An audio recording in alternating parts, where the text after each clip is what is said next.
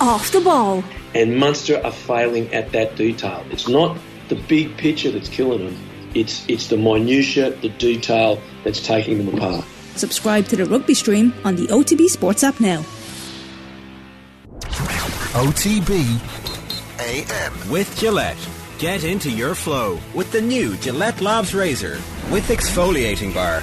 Right, Tuesday morning, new digs. You're very welcome along. If you want to get in touch with us this morning, we'd love to hear from you. 0879 180 180 is the WhatsApp number. New digs, same old quality show, Shane. Same old quality show. I knew which one I was looking at. I thought it was that one, but it might be that one. I feel like I'm in, like, you know when you go to a new classroom for the first time in September and you're like trying to get your bearings and look around you and like see who your mates are beside you. It's the same person beside me, but yeah, it's going to take time to get used to it. Again, I don't know where I'm looking. I'm probably looking up here. The lights are terrifyingly harsh. Yeah, they are pretty harsh at this time of the morning. But yeah, it'll take time to get used to it, but we're only here for what, a week? So we're not here for a long time. We're here for a good time. Exactly. The phrase. Right, so we should get stuck into it. A really busy programme for you. Jonathan Wilson's going to tell us a little bit about why Pep Guardiola overthinks things. Maybe he doesn't overthink things. Maybe we're just reaching to a conclusion by seeing a pattern evolve, and actually he overthinks things every week, and most weeks he gets it right, but it's just the big games when he's up against the best teams who are playing really well and he really wants to win that he changes his formation radically and the players don't seem to know exactly what they're doing. I don't know, maybe I'm oversimplifying things. He definitely overthinks. It's just happened a bit now. Yeah, it's a common theme, and it seems to be. It's funny how it's only Liverpool that have managed to stop Haaland scoring this season, like the Community Shield, and then you had the game of the weekend as well. Now I don't know what they did. Joe Gomez was inspired. We've given him slack on this show. We've had Liverpool journalists on who said he just hasn't been good enough this year. Must go to the World Cup, Joe Gomez, they're saying now. Potentially. At least he's playing football. Harry Maguire's not playing football, so yeah, you'd wonder. But it's certainly something for Gareth Southgate to keep tabs on, maybe. Yeah. Sorry, Joe, we're burying the lead this morning as well, I think. You'll have heard the rumours, and people will probably be thinking that this is the elephant in the room this morning. But we know Des Cahill's leaving the Sunday game. Oh yeah. Number of candidates. Obvious candidates from within the RTE canteen. Yeah. All excellent. Brilliant candidates. Now, the 42 have an interesting piece. You may or may not have been made aware of this, Ger, but under the headline Outsiders for Sunday game. L'étranger. Yeah, of course. We have the line Virgin Media pair Tommy Martin and Joe Malloy present soccer and rugby respectively on the channel, but both are well versed on GAA matters. Malloy's off probably the ball. Coach at Vincent's? He is, of course. Doing the hard yards? He is. Malloy's off-the-ball colleague, Ger Gilroy, is another experienced presenter with sound GAA credentials. Our lad, basically. You were at the GAA at the weekend as well, so I don't know if that was you putting yourself out there as when I was sitting in the car watching. Yeah, sitting in the car in the rain. Yeah. No. But that might have disqualified me. Potentially. You have to get out of the car if you're going to. I mean, but it's the elephant in the room, Jay. You're going to have to confirm or deny the rumours this morning, I think, for everyone. Yeah. Okay. I should really string this out for a few weeks so we can get a crack out of it. But I mean, get the contract offer bumped up a little bit by denying until it's concrete. Yeah. I can see them definitely. We've been nothing but complimentary about all of their coverage. Maybe that's why you've been linked. Yeah. To silence me. Maybe, potentially. Yeah. I mean, Darragh O'Connell's name's been linked. Darragh did it before. Yeah. Well versed in it. Would certainly add a bit of heft to their panels if they wanted to go back that way. But I don't know if he's at that stage of his career or not. But he was excellent. Really, and he is really one of those deeply wise voices on GAA and understands everything about the modern game, but also has a link all the way back to Paddy and that era. And I'd love more Darragh Oscuelga or Osperla. Obviously, Show Sport is back, and that's a brilliant programme. It certainly was last year. I don't know if a version of it came back last year. I can't remember the name of it now because I think they renamed it. But so who else is on the list? I mean, you've got the RTE head. You've got Jackie Hurley, Damien Lawler, Ivani Quillen, Claire McNamara, Darragh Maloney. Although he's commentary wise he's brilliant, so I don't know if he'll want that role. Darren Frehel, Marty Morrissey, John Kenny, longer shots perhaps within the RTE. But then it gets down to the names I mentioned, including your own. So it's an interesting one. Even to see your name linked there, Ger, I mean, it's experienced presenter with sound GAA credentials. I mean, you'd hope there's some left field thinking going on there. There might not be. I'd say, is it going to be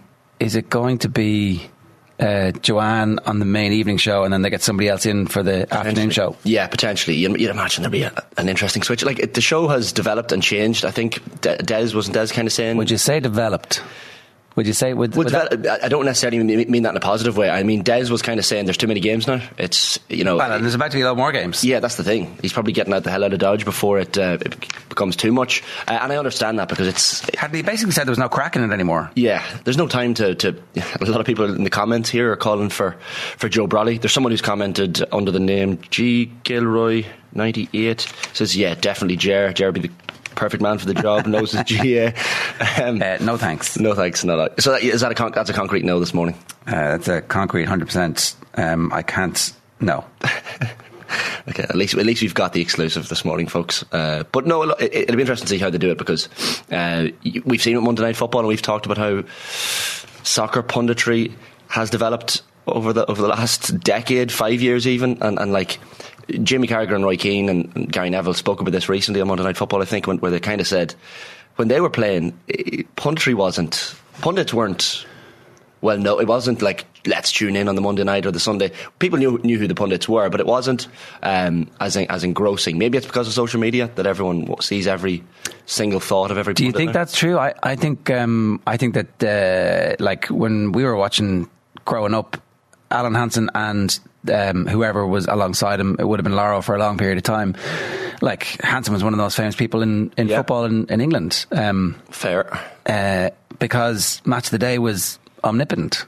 Yeah, was it appointment viewing like Keane is and Neville is? Well, yeah, because you couldn't see the goals anywhere else. I suppose you had to watch. I'd say the viewership figures then were way bigger than they are now, because everybody's seen the goals by the time the show rolls around. So, like, I mean, that's them who were in football and probably didn't want to pay attention in case they were getting criticised saying that. So I'm sure there's a little bit of self-protection about that. However, it has obviously gone to a whole new level because there's far more time and they're asked to do far more work, and Gary Neville has the telestrator in his gaff. You know, that is a significant sea change. Like, I actually think the analysis on Sky has blown the analysis on RTE out of the water over the last while. I think it's very clear that, like, by being able to show and just even being innovative with the camera angles, you'd say the same about TG Carr. Like, TG Carr have the puck out in vision while the replay is going on. Yeah. And they've had it for a number of years, and we still don't have it on the main Sunday championship programmes. And you're like, I mean, it's okay to copy. It's okay because they've done this, they've been innovative, and you're going to be second. And I don't know why you can't just copy. Just copy. It's a great idea, TG Carr. Well just done. You've done the state a lot of service by this one little thing, and it's emblematic of, I don't know, the punditry has become very bland, and now there's going to be a whole raft of new pundits in, because obviously all the old ones have into caddy jobs. Yeah, now maybe Tomas O'Shea comes back and that helps. I don't know. I suspect he can come back. Joe Brolly on the phone. I think that's not going to happen, is it? No, I don't think so. A lot of the top comments genuinely are people calling for Brolly to get it. My outside left field prediction, and I don't see any odds anywhere, is Bernard Brogan. I think Bernard Brogan could be in the mix for.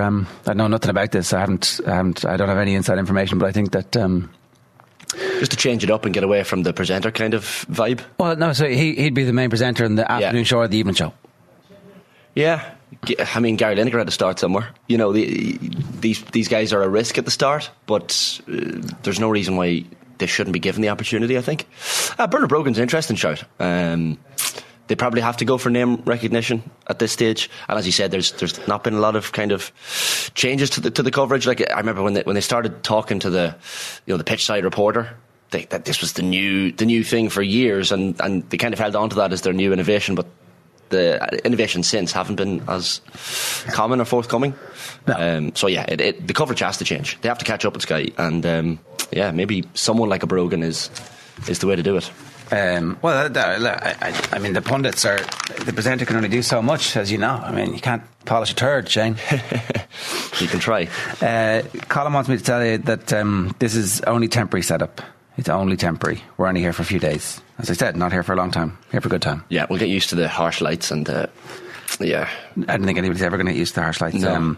So Des Kyle spoken to The Sun. I did an interview. Where has it gone? Sorry. He yesterday told us, I did an interview last summer saying the programme is kind of broken and it needs to be fixed, and it needs it. Every year there are more and more games being put into it. fair play to him for telling the truth. The programme is broken and it needs fixed. Yeah, I think a lot of us would feel that. Social media impacts on it hugely. There's a huge challenge they face, so it doesn't have the same impact as it used to. But on a day of big controversy, people still come back to the Sunday game. You can see highlights on social media, but people still want to hear the arguments going on. Well, they do want to hear the arguments going on, but the arguments kept getting nipped in the bud. It felt like you weren't allowed to have an argument, or you certainly weren't encouraged to have, to talk about the main thing. Yeah. And I was surprised Des came out and was so honest and open, but at least I guess he had to explain in his own words why he wanted to call it quits now. I was surprised that he was calling it quits, but it's a massive... When you see Colin O'Rourke leaving, you see Pat Spillane gone, you see Des gone now as well. It's a brave new world. It's a brave new world. It's a chance for someone to step up. But look, it's definitely a big opportunity, and either Evan Quillen or Jackie Hurley would be brilliant if they get it. And but yeah, so that's the crack with that. Yeah, a lot of talent there. I'd spoken to you before the show about Eddie Jones's coaching WhatsApp groups. Yeah, this is a brilliant. Any Eddie Jones story I see in the papers, I tend to bring it up because the last one I think was the Navy SEALs. You love yourself a bit of Eddie Jones. I love him. Great man, very sound. But yeah, he'd kind of spoken about how he met the SEAL Team 6 over in San Diego for a time and got some quote unquote learnings from them. But yeah, he's in the papers today, Eddie Jones. He's best mates with Mikel Arteta, essentially. There's a WhatsApp group. It also includes Green Bay Packers head coach Matt LaFleur, the NBA Hall of Famer George Karl, basketball coach Mike Dunlap. So over COVID they were doing Zoom calls and stuff as well with each other. But he said that we have this fantastic group. Arteta came into the camp last autumn. We had a really good chat. He's a super bright young coach. They do Zooms. He says it's like Alcoholics Anonymous. We all go in and share our problems and everyone tells you what they think. It's fantastic. We've got all these guys in the same room. It'll be fantastic when we all get together over a beer. It'll be so much fun. Then it will be Alcoholics Anonymous. Kept bringing up AA. Very, very funny from Eddie. But he's a funny man. Yeah, he's a funny man. But look, I thought it was an interesting innovation, and I guess it's probably not that surprising that these top coaches speak to each other and pass off things that they learn and things that they need advice on to each other. But I just thought it was interesting. There's a little WhatsApp group doing the rounds. We did that series with Stuart Lancaster a couple of years ago, and when he was in between leaving England and coming to Leinster, he kind of did a world tour and met a bunch of coaches, and it turns out there's this kind of high-powered coaches forum where they meet and swap ideas. And I think Kathleen was making the point off air that it's understandable when it's different sports. Yeah. There's not a huge peer group that you can go to. You can't see. So I'd say Arteta and Pep might still be in contact, but not for much longer, right? Pep at some point is going to leave him blue ticked. Yeah, and be listen. It won't even get the blue tick. He'll have blocked his number. It'll be one grey tick. But you can see how in a different sport, or even international managers and club managers might compare and contrast notes and be friendly towards each other. So Lancaster was saying that he was mates with Dan Quinn, who started at the Seahawks as their defensive coordinator, got the Atlanta Falcons gig and was in head coach of the Atlanta Falcons when they were 28-3 up and on the verge of winning the Super Bowl. And that ended obviously not particularly well. So it got me thinking of the sporting WhatsApp groups I'd like to be a part of. Damien Duff with the Shelbourne players, the whole Siege Mentality WhatsApp group. I think that would be a fun one to be involved in. I think it's called Siege Mentality. Possibly. Just sharing in newspaper articles. Special ones. Look how much they all hate us. So that's probably one of the sporting WhatsApp groups I'd like to be in. I'm sure there are interesting ones out there that we don't have a clue of. Like Davy Fitz, I'm sure, is in a few interesting WhatsApp groups. Mourinho is probably in a couple as well. That you just Mourinho must still be one with Duffer, right? Surely. Yeah, the ex-players. Idegger Johnson and a few of these lads just sending thumbs up, emojis and fun gifs of the great goals they scored together. Jose running down the touchline. Yeah, I think that has to be a thing. But yeah, interesting one. Eddie Jones, the innovator. Henry Christopher says, all the best in the new studio, lads. Shambles, who has nominative determinism going on in his YouTube handle. No audio on right channel, so we have our best people working on the right channel at the moment, trying to fix it for you. Hope this is only temporary. Light is horrendous, says Terry Kelly, who doesn't like me to see all our blackheads in HD 4K. Way too bright this hour of the morning, says Mark C. It looks like TalkSport, says Kevin Parker, cry laughing emoji, so he's obviously not happy about that. Audio a bit off as well. Yeah, we're working on it. Teething problems. The first message is okay. The fifth message, we're like, yeah, okay, we got it. We got it. Yeah, Thank you. I mean, so does that mean you can't hear one of? I'll just mime and Fergus Keogh is like, are we allowed to know why there's a change of venue, or is this a Liz Truss situation? that Liz Truss situation thing is going to work for about 15 years. It's it's going to be, it's one of those gags that's going to get better and better and better and better and better with the repetition, simply by virtue of just how bad the shit show is. Yes. Like, I'm trying to think, maybe some situation around Watford, but like, who really cares? It's Watford. Maybe Brian Clough at Leeds. Is that the level of like the amount of stories that are going to come out afterwards about how bad it got? It's up there with how bad it gets. Yeah, it got bad. The press conference the other day, where she just walked off after 3 or 4 questions, where she literally gave the same answer to every question, it's particularly bad. Like, they're like, what? Because definitely made it a conscious effort. She was trying to calm it down, and it's like, no, Liz, you're not the best talker in the world. Maybe don't do a press conference. But then she's like, I can't go hiding.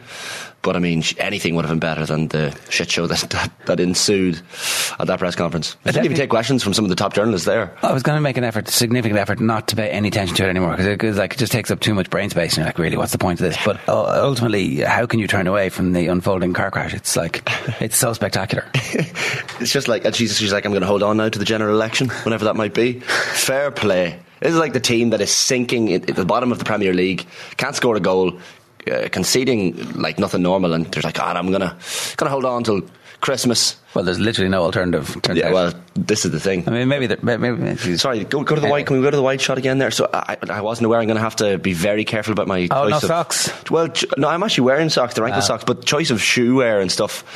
Like, you can get away with it. You could be sitting there in your boxers at the minute. No one would care or know. But I'm going to have to be fairly thoughtful as to what I'm wearing on the bottoms, because some days I'm wearing shorts in the off the ball studio. Rarely, but yeah.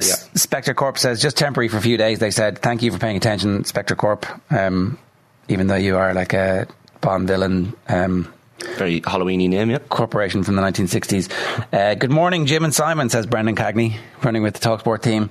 Sorry guys, love the show, says Mark McGillain. That's okay, we forgive you. And Pat Dorgan says it's actually the RTE studio. Jer's interviewing, but not going so well so far. Yeah, this is your pitch for the Sunday game, even though you've refuted. Jer Gilroy refutes Sunday game link strongly. That's the headline. Slams. Someone's currently writing the article. I just hope that they tag us in it and give us credit and link back to the video for OTB. That's lazy journalism from the 42. I would have expected better from you lads. I'm not quite experienced enough, Jer, to get the link yet, but someday. You're from the same general nether regions of the country as the person making the decision. Yeah, so, true. Maybe too regional accent for now for our team, perhaps. I need to start saying issues and words like that. Maybe. They're coming for you. They're coming for your type, aren't they? Yeah. Oh, yeah. They need to regionalise the whole thing. Cultitude. Yeah, cultitude. Yeah, I like it. The Telegraph have the best story of the day, which Aston Villa target Pochettino. I mean, what do you make of this as a Villa fan? Well, have you watched The Sopranos? I haven't finished The Sopranos. I'm not going to say no spoilers, because I deserve any spoilers that come my way. Well, Junior Soprano has a line one time about he really likes Angie Dickinson, let's just say. I don't know if anybody who's out there knows what it's like. Somebody says, I want something, and Junior goes, I want Angie Dickinson. It's like Aston Villa, they want to target Pochettino. Yeah. They're like, there's some great lines in this, and it's like Matt Loss, Sam Wallace and Jason Burt all bylined on it. So somebody somewhere wants it to be known that Villa are serious, have spent loads of money. The decision will be a collective decision. Steven Gerrard is not being protected by Christian Purslow, even though they have Liverpool links, that it's not Perslow's decision. The sporting director is a guy called Steve Lange, Johan Lange, sorry. The two co-owners, Soares and Edens, are going to be making the call. Mm-hmm. It's not going to be Christian Purslow, because Villa are now almost in a worse situation than they were when they sacked the last manager. And just to be consistent, lads, why did we sack him again? We sacked him because of the league position. Where's our league position? Exactly the same. Yeah. So why are we keeping this guy? Because he's famous? I don't know him. Probably. I'm an American billionaire. I don't know this guy. What did he do for me? Christian Purslow was like, but he's Stevie G. Yeah. He's going to create some magic moments for us. And they're looking at Coutinho, can't kick snow off a rope. And they're looking at all the other signings they made, who are all injured. And they've got the 8th highest wage bill, and they're like 16th. And so the owners are like... And Tyrone Mings hacking the ball into his own box. That doesn't help. Poor Tyrone. I feel sympathy for Tyrone Mings. I think that under a good manager who gave him some confidence, perhaps he would make less mistakes. Yeah. Maybe he wouldn't. But anyway, Villa would almost certainly be prepared to wait for Pochettino if he unexpectedly showed any interest in the job. Unexpectedly. But did not want to make an immediate commitment.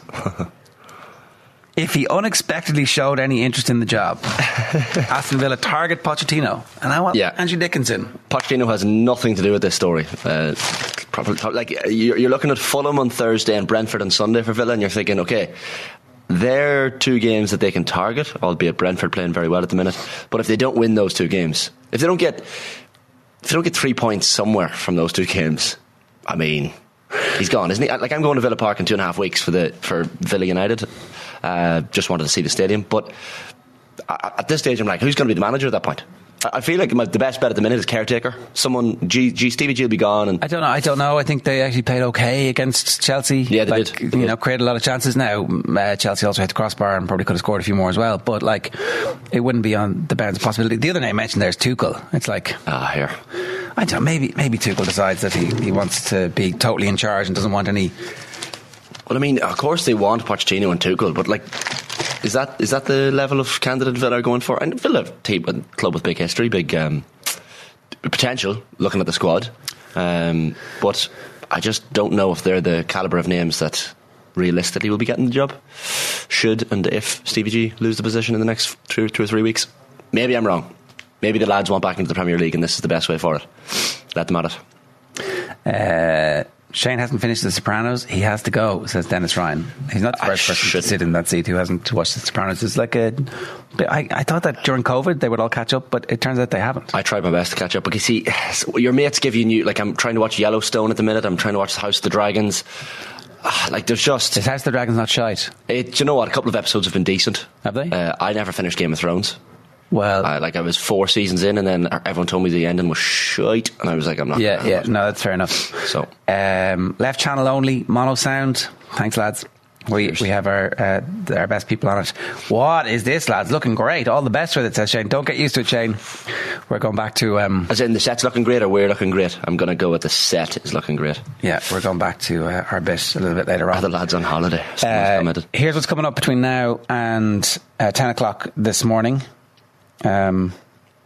Tanisha Disanyaki is going to join us in just a moment to tell us. She's just retired as a tennis player you probably haven't heard of. She's a peer of Emma Raducanu but has been forced to retire. Jonathan Wilson is going to join us at 8:10, bringing the sports page with John Duggan at 8:30. Tony Evans is going to talk to us about the investigation into the Champions League final. Report published yesterday and a Panorama documentary last night. Willie Marr is the new Laois hurling manager. He's going to join us at 9:10. We'll play out with Eddie Brennan making the case that TJ Reid is the GOAT. OTBAM is brought to you by Gillette in association with Movember. Effortless shave, magnificent mo. You can sign up or donate now at Movember.com. So our other studio is getting updated. That's why we have the new digs at the moment. You're not going to notice it getting updated. We're just going to be able to like broadcast more easily. It's not actually going to look any different unless we tidy it up. I mean, we could take this opportunity for this week to dust it. Which would be the first time that's happened in 5 years. Yeah. Minor. There's a lot of like old human skin floating around in that studio. That's a grim thought that hadn't crossed my mind. Thank you for that. I can't wait to get back into the human skin floating studio. Yeah, there you go. Karim Benzema won the Ballon d'Or last night, of course. Well deserved. I don't think there's any significant doubt, was there? No arguments. Top scorer in the La Liga, top scorer in the Champions League, won both. Was it 44 goals for Real across the season? Yeah, it was one of those uncontroversial Ballon d'Ors where you're like, fair enough, can't argue. Sadio Mane in second,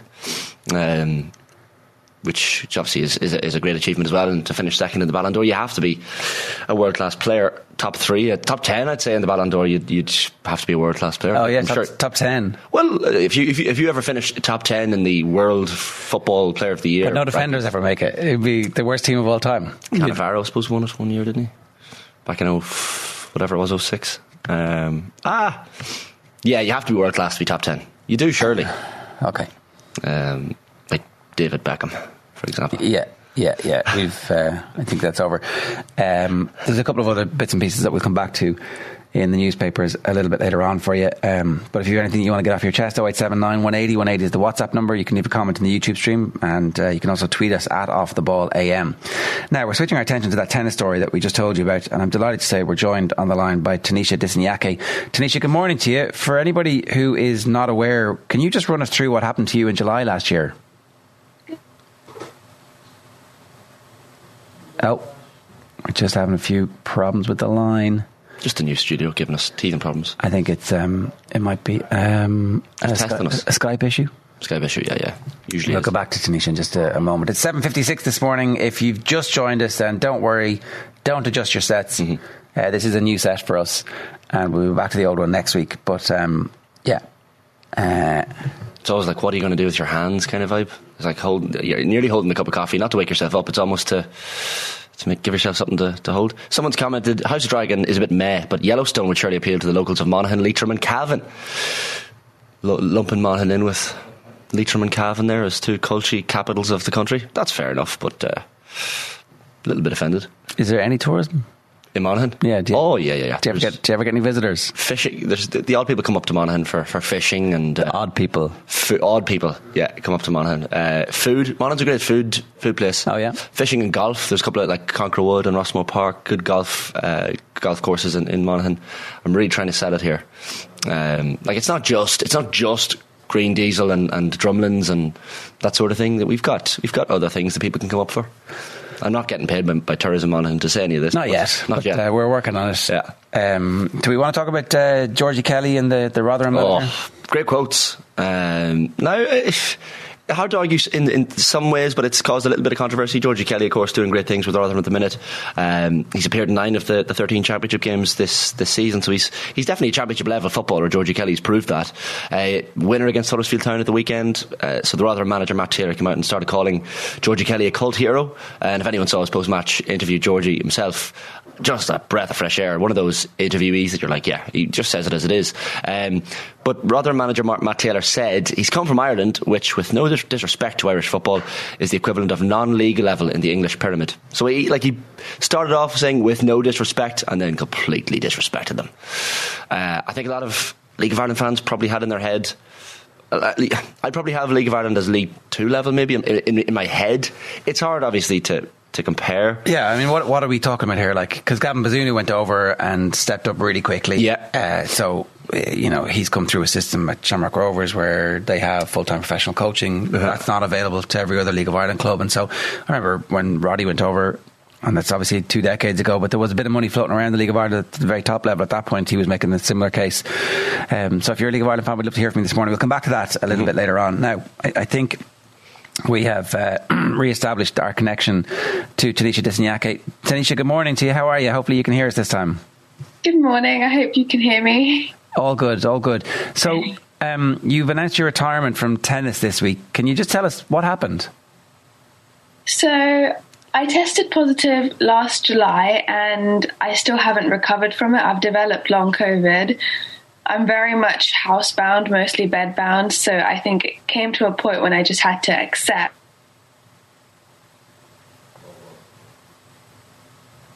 to move on. Okay, that must be pretty heartbreaking. There's a little bit of a gremlin on the line, but I think we're going to stick with it for now just to see if it rights itself when we start talking again. So last July, it's effectively 14, 15 months of suffering from long COVID.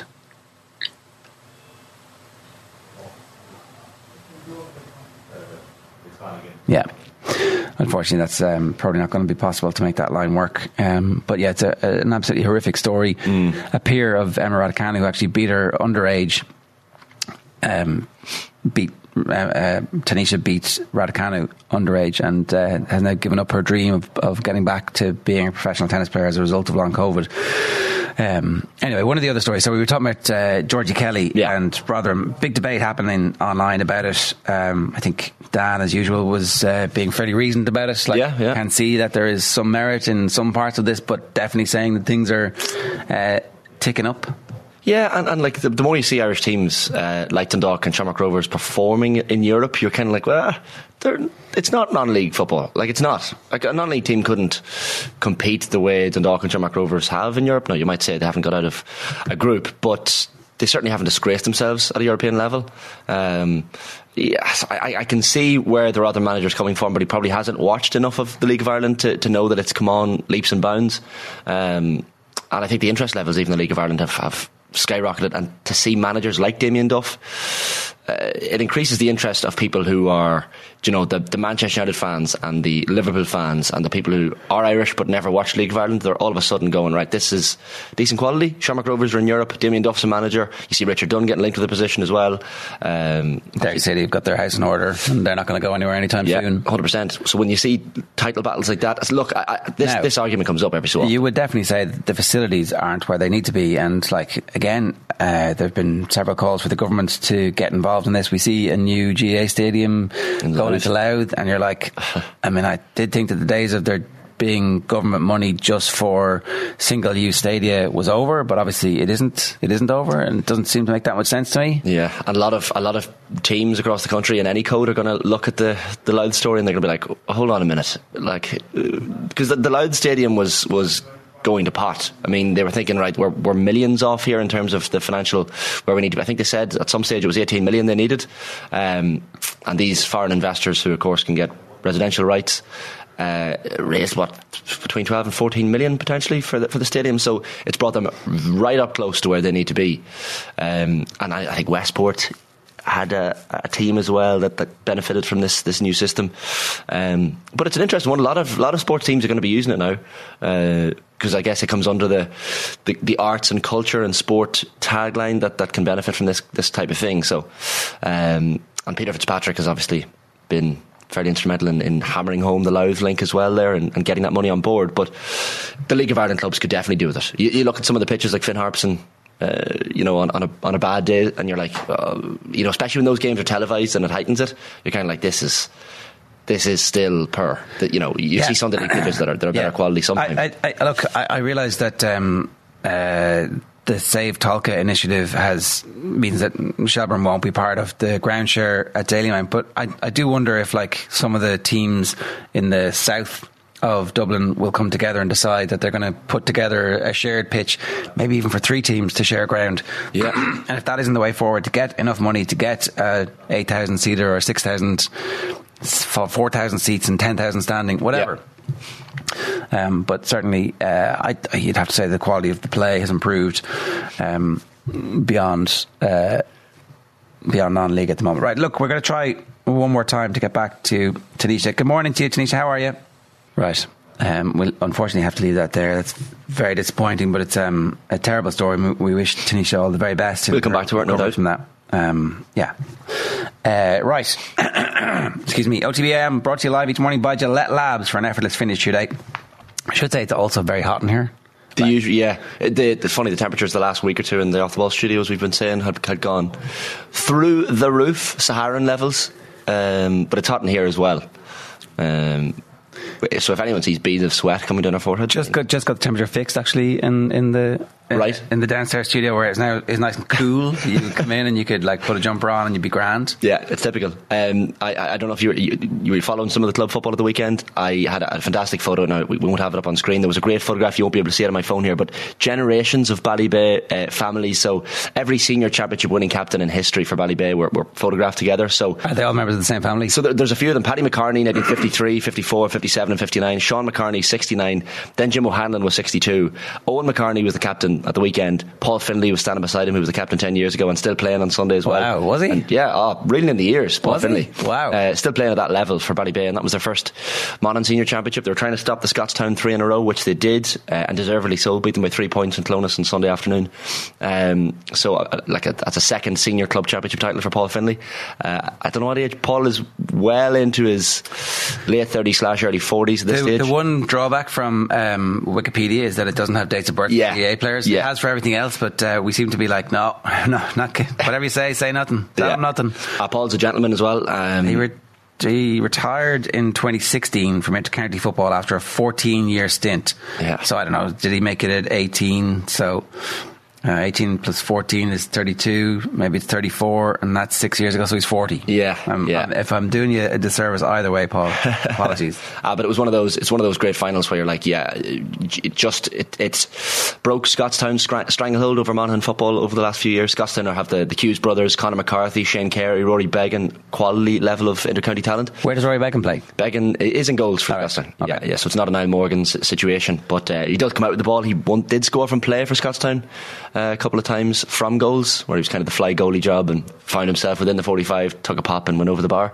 But yeah, it got me thinking. I was in the pub then after the match on Sunday, and Con O'Hanlon, a former Monaghan Harps teammate of mine, he just sent me on this link. The TG Car had a screenshot of club numbers. It was obviously based off the Kilmacud Crokes Na Fianna final on Sunday afternoon, and some of the numbers compared to the likes of James Stephens and Ballyhale Shamrocks really struck my eye. This mightn't be surprising to some people, but 215 teams Na Fianna have.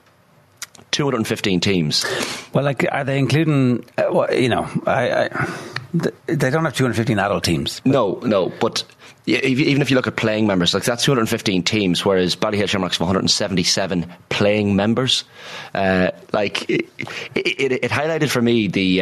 Are they including all the underage teams where like the under 11s have 3 the B's and C's and D's? Yeah, do you know, potentially. It's true, the big clubs have more members. Yeah. I accept this, but like the argument, I suppose, is that how much they're quote unquote punching above their weight, the likes of Ballyhale and Ballygunner and all these clubs who don't have the resources and who only have one team to worry about, one team to resource, one team to fundraise for, one team to find mentors and managers for, one team to organise games and pitches for. It's pretty easy. They've got it easy, those clubs. Yeah, where the only thing to do in that town is to play for that hurling team. There is that argument. And they have the focus completely and wholly on it. But I think there's an argument as well. Community teams, I don't know what it's like in Kildare, but it was Naas and Clane, of course, in the county final. But in Monaghan, I found it interesting to note that the two teams relegated from the senior championship in Monaghan this year were Carrickmacross and Castleblaney, two of the biggest towns. My own club, Monaghan Harps, which is the Monaghan town team, saved themselves from getting relegated from intermediate to junior. Too many distractions in the town, is that? Well, I don't know what it is, and maybe people can let us know in the comments what it's like in other counties, but it worried me in Monaghan that the big towns were the teams certainly struggling. That's the three biggest towns in Monaghan.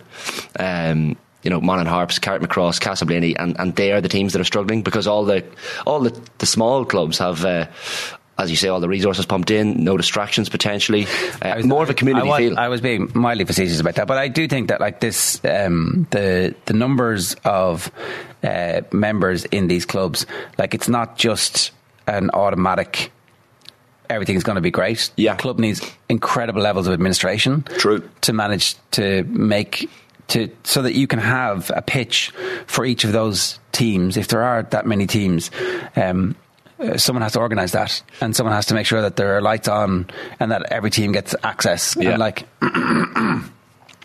is that including? It probably is a male and female club at this stage. To be honest, I think almost all the clubs are really. So that is men and women as well. Yeah. Do you know, like, it's not a one-way street. No. I think the conversation we were having yesterday was about the bigger club being able to attract the best players from outside Dublin, and like, that's never going to stop. No. So what do you do? You know? Yeah, and I don't know how these rural clubs compete and start to push on like Kilmacud Crokes, but I think within counties they are doing more than just competing. And the size of some of the parishes, like Scottstown's parish, is huge. So like sometimes you look at the parish sizes in counties and you're like, is that fair? But look, this is the way lines were drawn up over the years. But it's just something that I really took note of in Monaghan. A lot of people are talking about it in Monaghan there as well. It's like, why can't the big teams hold? And I actually genuinely believe it's down to a community feel. Like if you say you don't show up for training for one of the smaller clubs in Monaghan, everyone's talking about it. They're knocking on your door. Where were you last night? In the town, it's almost like miserable. It's grim. Yeah, and that's Gaelic football. But is there? Are we sure it's not just cyclical, that there's a good selection of young players that have come through at the same time in some of those clubs? Yeah, potentially. But then you see other clubs like Carduff was one of the clubs promoted from intermediate to senior Monaghan this year. That's Banty McEnany's club. He's over it. Right. The money that's been pumped into that team is remarkable, for a club team. understandably, Bandy's in charge. He has a few quid lying around, but that's what you're competing with. You know, that rural clubs that maybe get a cash injection that all of a sudden are punching above their weight. JP Wright says, if you're going to sack a manager, do it now. Perfect timing with the World Cup break and time for a new gaffer to select January signings. Yeah. Certainly if the new manager is going to have the opportunity to select signings, that would be important. The famous Monaghan cuisine, says Dennis Ryan. He's not having any of that, Shane. Lads, the restaurant scene in Monaghan Town. There's a Taste of Monaghan festival every year. So should have mentioned the country festival, the country music festival that happens every July. And there is a blues festival, Harvest Time Blues, every September. Okay, yeah. So there's a few distractions there for you in Monaghan. Sounds great. We're all going next year, apparently. Yeah. We should do a roadshow for the country fest. Or the Blues Fest, whichever floats your boat. I think you're a Garth Brooks fan, Ger, so you'd be more in line with the country festival, no doubt, with the Budweiser belt buckle and the brown shoes and the bootcut jeans and the checkered shirt. I'm sure cowboy boots. Cowboy boots, sorry. You may as well go full hog. Yeah, absolutely. Definitely right. Bar the top two in League of Ireland. It's definitely non-league stuff, says Mossy Lines. I don't think... maybe it is, and you know what? Maybe the league needs to accept some brickbats coming its way and say, well, what are we doing collectively to raise the standards? Yeah. And let's talk about the facilities issue and let's talk about that. Like you would say that the underage structure seems to be working very slowly, and there was a lot of reticence about that. But certainly the results of the underage teams and the amount of players coming through at the moment versus the amount of players coming through over the last decades, things are trending in the right direction. Dara Riley says, when did Rovers do well in Europe? 2011 maybe, but didn't get a point in the group.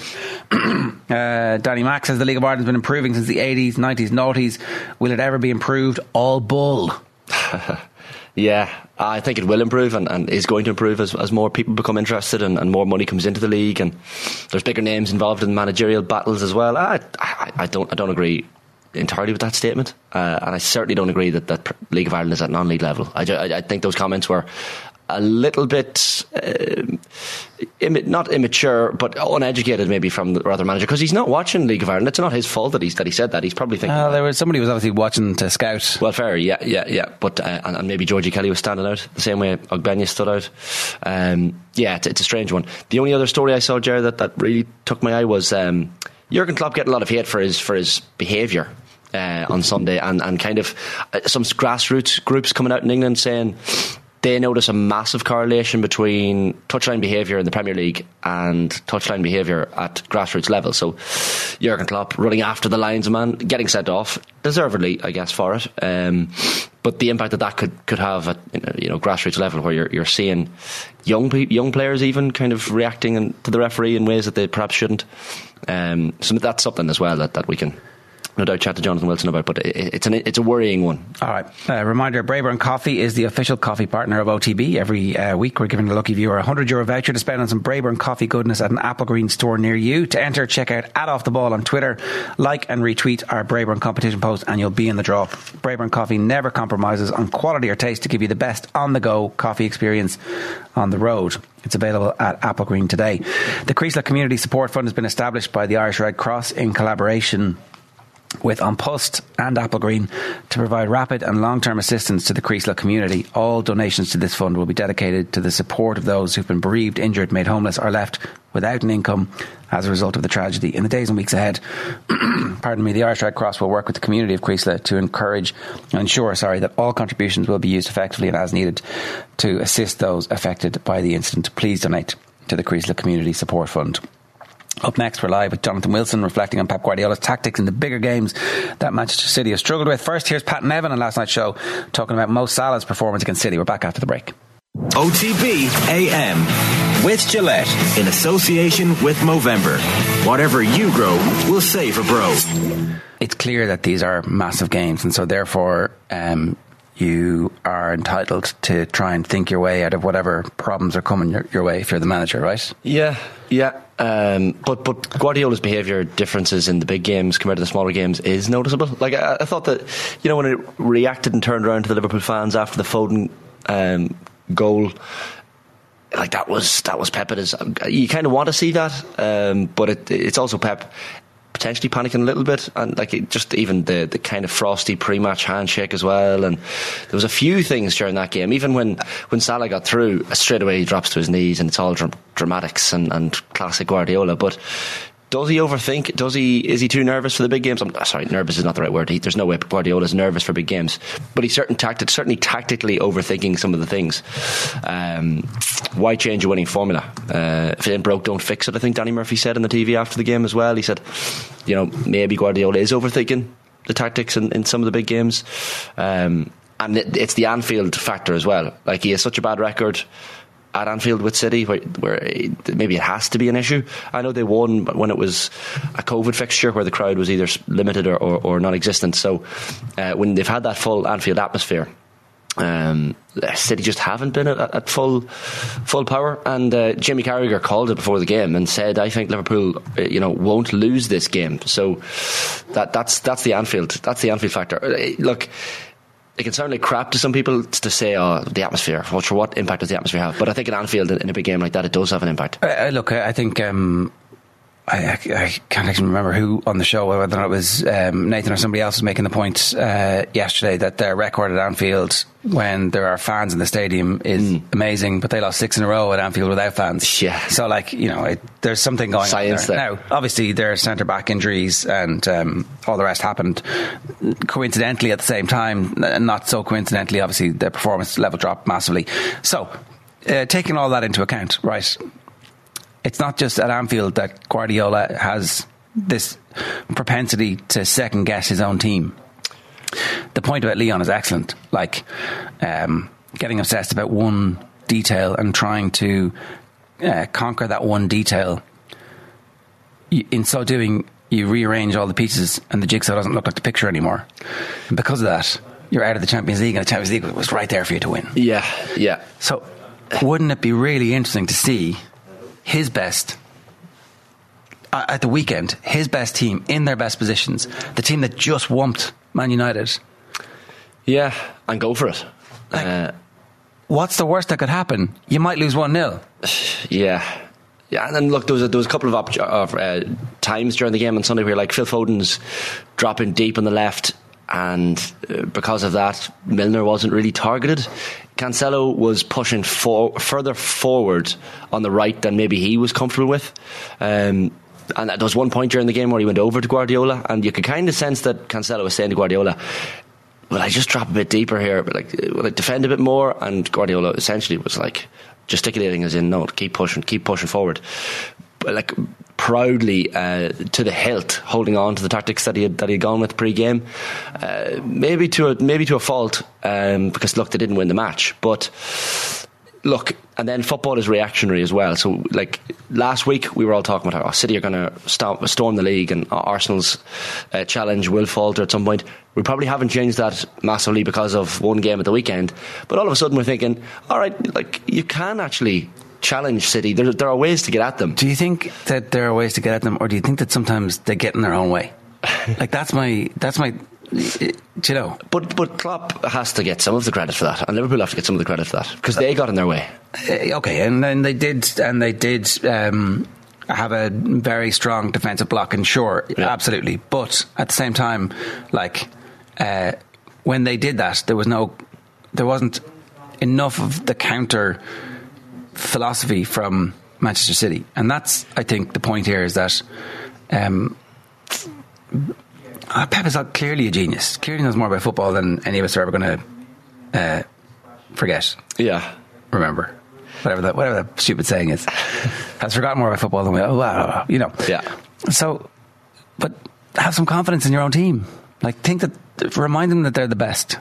Yeah, and even City's setup did not allow them to utilise Haaland in the way in which they probably wanted. He just wasn't getting a touch of the ball in the first half. You're thinking, this man needs to touch the football. And the way in which City set up, and Guardiola probably had time during the game to actually do something about it, change things. This isn't working. Is he too proud in the big games to kind of move things around and go back to de facto position? Potentially. They couldn't deal with the counter-attack. And that's something that City usually can kind of deal with, but and look, they still dominated possession for large swathes of the game as well. But sometimes I just feel like Pep Guardiola with these big games 100% overthinks everything. That's what made him great in the first place. Yeah. Christopher Henry, Ger, are you okay? Coughing a lot the last few weeks. It's just in the mornings. It disappears. It's almost as if I'm, not a morning person. Yeah. I kept thinking my right ear was blocked. No, it's not. We're just having a little bit of issue with the mono stereo thing, which we're working on. Niall Barrington says, the look of dread on the lads' faces, they realise the problem is the connection on their end. How to fill the rest of the show. Thank God Shane could talk the back legs off a donkey, says Il Postino 88. Now we're in for some crack, says Spectre Corp. So it's up to you. If you guys, if you think you're so bloody creative, you fill our comments here and we'll work the rest of the show with you. Come on. Il Postino has also... Let's be having you, in the immortal words of, what's her name? Doreen Allen? What? Yeah, that was her. Delia Smith. Going to bring you through the newspaper headlines. City hit back over Anfield, flashpoints. Hillsborough bereaved offers to meet Guardiola. The hostility between Manchester City and Liverpool deepened yesterday after the Premier League champions said their team coach had been damaged by a missile and claimed Jurgen Klopp's pre-match comments about City's wealth had added to ill feeling between the opposing fans at Anfield on Sunday. Missile, like a bottle of water? Just the pre-match comments had added to ill feeling. Jurgen Klopp told the truth. He said Manchester City have limitless money. There is no ceiling for this club. There are 3 clubs that have no ceiling. Fair. And it's 100% correct. What City are doing by saying that is they're giving it a moral equivalence to the Hillsborough chants. And that's what Manchester City are saying, is like, oh, you said this nasty thing about us and our fans said this thing. We condemn our fans, obviously. They shouldn't have said that. Yeah. But that's not really what you mean when you say that there's an issue here, that it's Liverpool's fault for causing this thing. It's stereotypical PR war, where you go out and you smear everything and you kind of say these are all part of the same thing. This is all exactly. It's all just the fans, and then you hashtag it bants and you try and move on. Yeah, and it's pretty grim. It's pretty grim behaviour, I would say.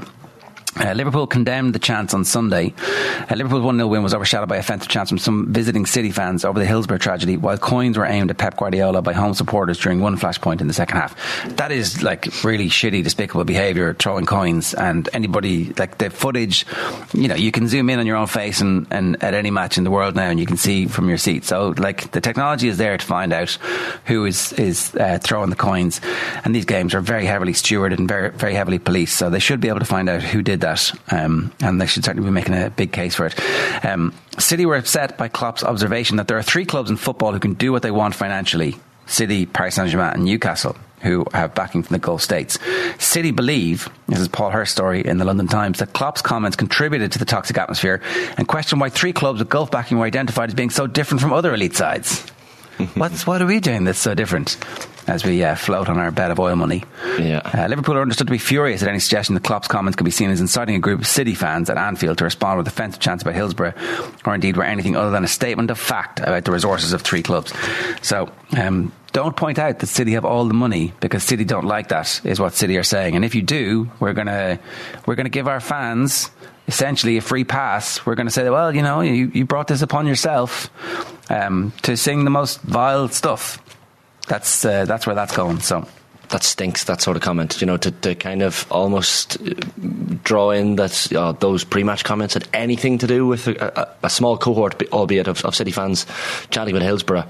There's no link between the two whatsoever. That cohort of fans were going to sing about Hillsborough on Sunday regardless. And look, I was at the United-Liverpool game in Old Trafford last year, the 5-0, when Salah scored the hat-trick, and heard the same chants myself. And you could see the Liverpool fans doing the whole airplane symbols back to signify the Munich disaster.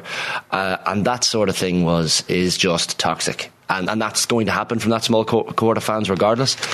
And it doesn't need a little bit of a comment from one of the managers in advance of the game to stoke it. That is just despicable people being despicable during a football match. Michael Carrick is on the brink of becoming the new head coach at Middlesbrough. He's only 41. If you had asked me what age Michael Carrick was, I would not have said 41. Yeah. He's been around a very long time, and fair play to him. He's still, therefore, a young coach. Yeah. And when he gets this job, he's going to be a young coach. I saw last week he had the reports linking him to Middlesbrough had cooled. I think he had gone off the idea, but then in the last day or two, apparently he's had discussions with potential members of his backroom team that he wants to get involved and feels a little bit more open about it. He was in the stands for one of United's away games recently. I can't remember which game it was, but supporting them with his hood up, and he's done that before. Last season he did it a couple of times as well, and you can't forget as well, I know it's only a few games, but when he was caretaker manager of United after Ollie, He was. How did he do? He was pretty good. It was amazing. He was pretty good. Man United fans love it. You all love Michael Carrick, and so you should as a Man United fan. That's so when he's the Man United manager in 18 months' time, will you be happy? No, but I think from a Middlesbrough, if you're a Middlesbrough fan this morning, you should be very happy because Carrick's a wonderful appointment. Chris Wilder beforehand was on paper a great appointment. How as well. is he different from Steven Gerrard? It's a good question. I think some of these managers have to get a job that tempers expectations. Getting the Middlesbrough job is a good one for Carrick because there's a certain level that he's expected to get to. Also, I genuinely think failing in a situation like he's coming from is very good early in your career because it humbles you and it makes you think, right, this is not going to be straightforward. This is not going to be easy. I need to work really hard and I need to learn from my mistakes. Whereas Steve Gerrard was like, I made Rangers great. That's the problem. At a time when Celtic were pretty weak. The expectation was too big on Gerrard, perhaps. And, will he be the future Liverpool manager? Not anytime soon, Steven Gerrard, because of what's happened. But, you need to temper expectations by taking a job like the Middlesbrough job. Yeah, so the Telegraph is saying, we did this a little bit earlier, but if you just joined us, Aston Villa target Pochettino. The line in the middle of it, which is most important here. Villa would almost certainly be prepared to wait for Pochettino if he unexpectedly showed any interest in the job, but did not want to make an immediate commitment. We love you so much. You don't even have to tell us now. You can tell us at any point in the future, and we'll still be here waiting. Poch, we love you. You're so amazing. I like the cut of your jib. You let the beard grow, did you? Oh, Poch. That's kind of what Villa are doing at the moment. It's not demeaning at all. No, it's not. So that's what the personification of Aston Villa sounds like. I mean, that's how the modern dating game seems to be. Yeah, 100%. They're swiping right, and like Villa have Tinder Gold. They've Tinder Premium, and they're like. Is there a Tinder Premium? Apparently so. Yeah, I don't have it myself. I'm only on the basic level of Tinder, but and what's the extra bits that you get? You get to see who's liked you in advance. You can also probably the weirdest part of it is you press boost.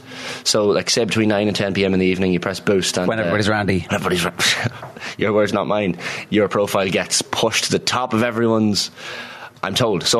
And how much do you have to pay for that, Shane? I wouldn't know, Ger, but I'm only moving back up to Dublin, so the Tinder scene in Monaghan wouldn't be as busy. Oh, how are you again? Yeah. Oh, you again. Yeah. How are you getting on? Sure, look. Sure, we'll go for another drink, will we? Any port in a storm. Yeah, exactly. So, Tinder we've got on to the Tinder Premium portion of the show, which is good. It only took 6 minutes. Yeah. Rugby and Dockers, 167 jobs are lost at Wasps. We're going to talk about this with Keith Wood, the general situation of the game. Shut your gobs. This is the Referees Association telling the Premier League bosses, told to be role models. There is definitely a point in this, right, where touchline behaviour is modelled, as you've said. Yeah, 100%. Like even from regardless of the negative behaviour, like I remember seeing on Twitter different people, coaches at underage level, talking about the impact that footballers have on young players. Like there was one kid, I think at a match, who was taking a corner at an under 8s game and put his 2 hands up before taking the corner, and like the kid didn't know why he was putting his hands up, but I mean for all he knew, that it was he's every game he watches at the weekend, he sees professional footballers putting their hands up, and it looks great. Yeah, and there was another kid at under 7s level, I think, who blessed himself walking out onto the pitch, and the parent was like, he's not religious, he's watching too many Brazilian footballers walking onto the Premier League pitches blessing themselves. So I remember one time when I was a kid, David Beckham, first of all, when he shaved his head bald around 01, I shaved my head full on bald, and came into school the next day, regretted it. I was only a kid, and wore a hat. I made it worse. I made the reveal worse, because inevitably 9:10 the teacher said, Shane, take off your hat there. And slowly I took off the hat to laughs from everyone in the class, because I had the David Beckham. They were jealous though. They were definitely jealous, because I had the Mohican at a different point. When Beckham had the Mohican, I had the Mohican. Yeah. So I full on. I remember even a player in. So you're basically a David Beckham fanboy for the last 20 years, and that's finally been given airtime, ventilation. Yeah, I remember some player in some match in the Premier League or at international level wore a bandana. A US flag bandana. I bought a US flag bandana and wore it at a mini leagues game when I was 9. So clearly I was one of those influenced players. But to get back to the serious point, yes, it influences. The bad behaviour on the touchlines influences Sunday League. And do you think you do be influenced easily these days too? Jesus. Do you? You know, I think you let go of it sometimes. Sometime in your teen years, you kind of... You'd hope so. You start to decide your own things and make up your own mind on topics. But yeah, clearly a very... a child that listened and watched and took it all in. So that's the back of the Star. The Irish Times today is... well, there's a couple of different stories here. You know, John Daly's... you saw this story. They're making a movie with Jonah Hill going to star as John Daly. Yeah. Hard to know which part of John Daly's life they're going to do. The bit where, like, he was the 9th alternate to get into the PGA, a crooked stick, and then won it. Yeah. So basically 8 other people had to pull out of the tournament for him to get in, and he wins it as a rookie. The bit where he wins an Open afterwards, like whenever it was like, it wasn't a fluke. Yeah. Or the bit where, like, he travels around in a Winnebago from and has like a song, "All My Exes Wear Rolexes." I think putting Jonah Hill into the role, and Jonah Hill is probably one of those actors who can gain weight and lose weight relatively easily, so they're probably going to go through a different couple of portions of his life. The whole 30 cans of Coke per day phase, I'm sure they'll cover as well. The phase where everyone kind of wants to see the hard drinking, hard living. Probably. I hate to say it, but that's the phase that's I guess juiciest. Well, it's a great story in that it ends in the victory. Yeah, 100%. His son seems to be pretty good at golf too, or else that's just he's just a social media. Guardiola cannot blame Anfield for his tactical errors. Jonathan Wilson, writing in the Guardian today, also carried in the Irish Times, a piece that we were going to get into in great detail with him, but unfortunately our lines are playing a bit of havoc with us this morning. Lancaster cautiously optimistic on Leinster trio. Keenan Lowe and Gibson Park are close to a return but not available just yet. There are a few others whose injury profile is up for discussion in it as well. Thank you for the Des. That's the headline in the Sun on Des Cahill stepping down. A semi-pro Matty's Keane-like performance. That's Matty Smith. That's the FAI Cup. Sorry, that wasn't semi-professional league. I thought that's what they were getting at there. That was the Rotherham Georgie Kelly stuff, but it isn't. Back page here is big clash fallout under fire. City accused Klopp of fanning the flames. Pep and players bus in Anfield attack, call for probe into boss's abuse of refs. Sunderland have reiterated their zero tolerance policy. It says clean it up for James. This is James McLean's story. After Sunderland have reiterated their zero tolerance policy on discrimination after former Black Cats winger James McLean was targeted by a section of the Stadium of Light crowd.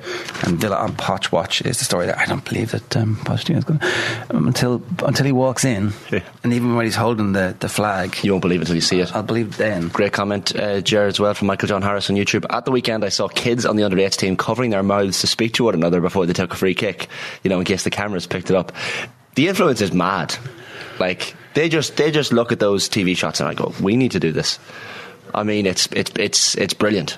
It's not so the cameras, it's so that the other players who are like this far away, I'm going to kick it to you, you run over there. No, but at the end of the game, when they're doing that at the end of the game, I assume it's because they're arranging plans to meet up later on and have a couple of beverages. But during the game, the mouth covering. The kids in your man's thing, that's because they don't want the opposition or the referee to know. At under 8's level, yeah. There's another story there that I was going to do, which obviously I'm not going to now. The Mail, Liverpool and City at war. Hostility between clubs reaches new levels as accusations fly following toxic clash at Anfield.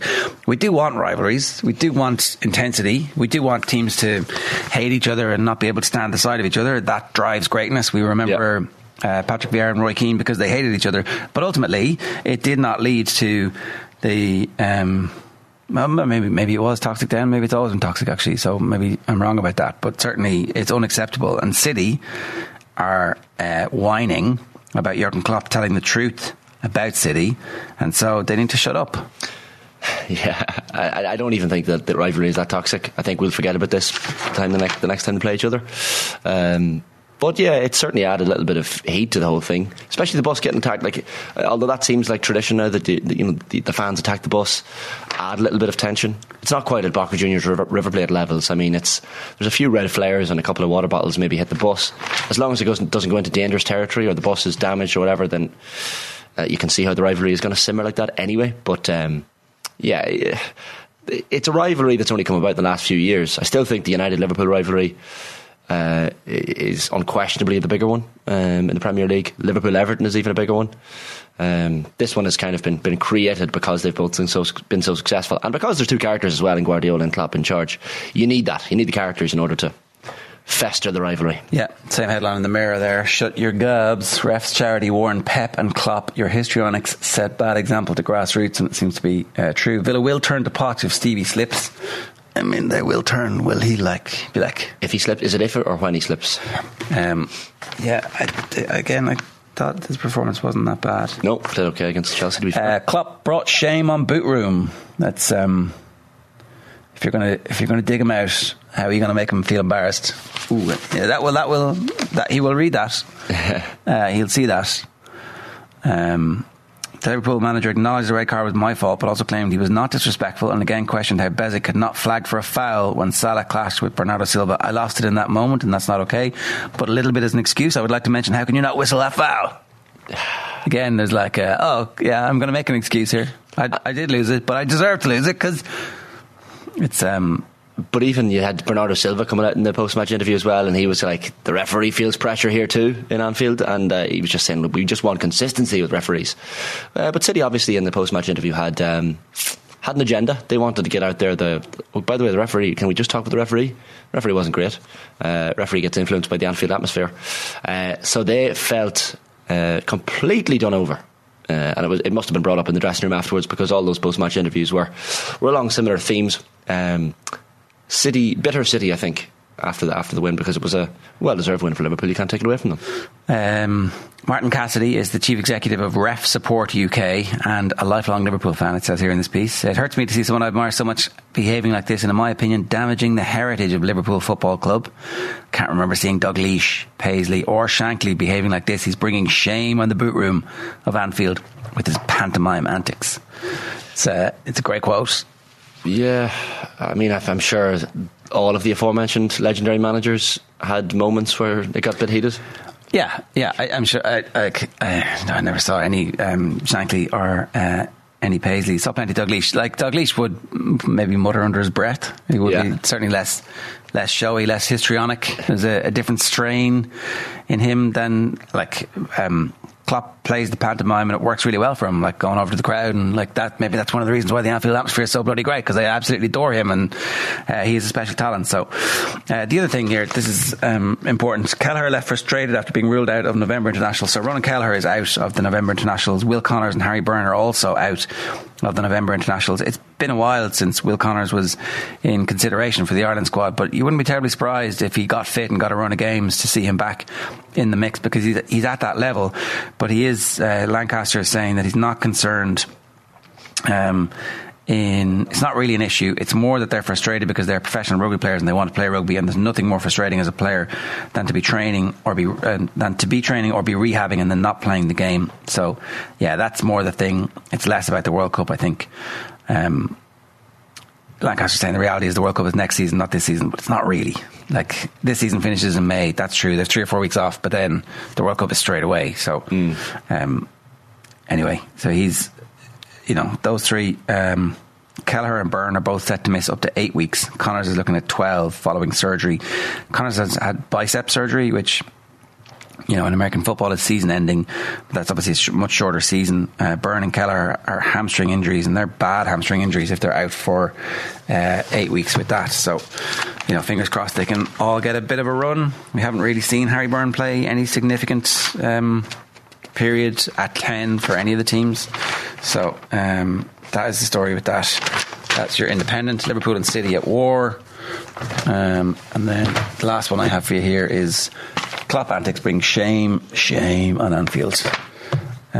So I'm just going to call up the computer here if you have any comments for us. Yeah, a few comments. Someone has asked us someone says fill the rest of the show with Shane's childhood and Tinder history. That's not going to happen. Chris Cal, how about a Mount Rushmore of Shane's favourite moon landings? Someone else has asked for my favourite rocket booster systems. If you want to get into rocket science, we can. Okay. But, later in the show, maybe if you want to touch on the moon landings, we absolutely can, because I will talk about the moon landings anytime till the cows come home. Yeah. OTBAM brought to you live with Gillette in association with Movember Effortless Shave Magnificent Mo. You can sign up or donate now at Movember.com. Up next, John Duggan is bringing us his Tuesday takeaways for the Spice Bag. I'm a snack box man, I won't lie. The best burger in town. Tuesday takeaway with John Duggan. Get on it. Oh yeah, it is the Tuesday takeaway with John Duggan. John, good morning to you. Jared Shane, how's the form? Yeah, pretty good. How are you? You enjoying your new environment? Well, getting used to it.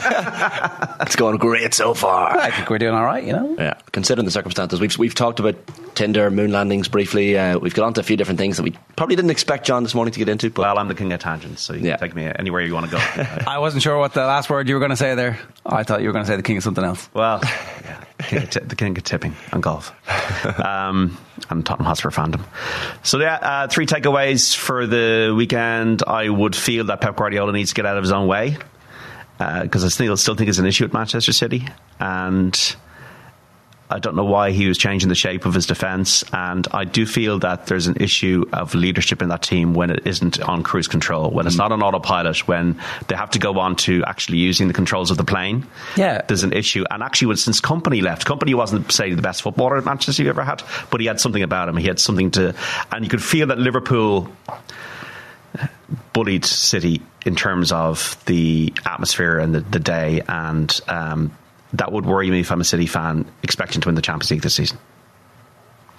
Yeah, because they're going to face those atmospheres. Well, and also teams playing on the break at the latter stages. I don't think their problem at Anfield is the atmosphere. I think that it's they have to think about stuff and they have to use the controls. When the whole point about there's famous footage of Pep when he just got the Barcelona job. They're in one of the Middle Eastern countries on a pre-season, and he's screaming at the players because somebody has mispassed it, and it's like it's all of the best players in the world in that one group, and the rondo has gone wrong or something like that, and he's absolutely screaming at them because he wants them to have trained to such an intense level that it becomes automatic, right? Yes. But then when you make them think about, I'm not in this position, I'm in a different position because we haven't done this.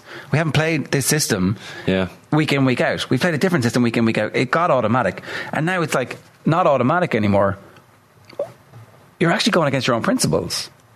You're going against the bit where like everybody understands their role so well that it's second nature to them and they don't need to think. And there were even bits of the game where like they're still able to do it in bits of the game. They were still sensational. Like under pressure, the press would come and it would just be off by a tiny bit, and all of a sudden somebody's in the middle of midfield with space, and it just didn't work out for them. But there's just that little extra bit where they're like, I have to go and have a conversation with Pep now, which I don't really want to have to do in the middle of the game. You can't become a truly great team in the legacy of the game by being automatons, which is what they have become.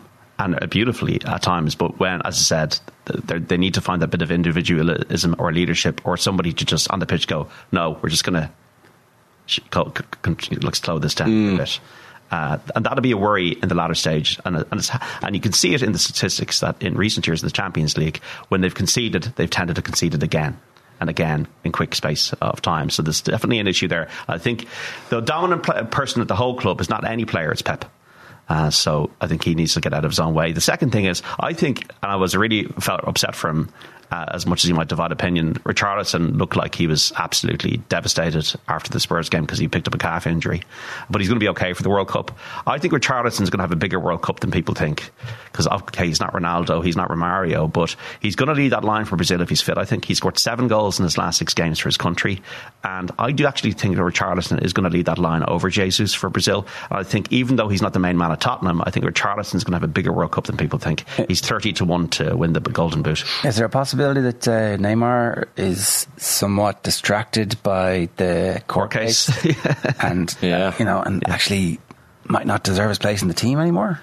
Well, there's so many players. Like someone like Martinelli might not even get a look in this Brazil situation. Jesus at the moment, even though Chichi has had a long relationship with Jesus, and Jesus flopped at the 2018 World Cup, there's so many players, Vinicius Junior, Rodrigo, all these players that could feature for Brazil. But I do think Richarlison is going to have a bigger World Cup than people think 1 month out. You look at like even Anthony as well, playing well for United. There you go. Like Bruno Guimaraes. All the Brazilians are playing well at the moment. Firmino's playing really well. Brazil are going to win that World Cup, lads. I think it's an absolute banker. Even Casemiro and Fred are getting game time beside each other at club level, you know, not necessarily going to be the box midfielders for the World Cup, but I mean, the depth in that Brazil squad is, and you called it out at the start of the year, you said Brazil were your shouts to win the World Cup. That probably hasn't changed. There's something original about it because of the favourites. Yeah, but I mean, 33 days out, I kind of thought maybe some of the European teams would have put forward a surge. If Spain had a proper striker, you think that Spain, like Germany, will be back because they've got a better manager. I don't think England,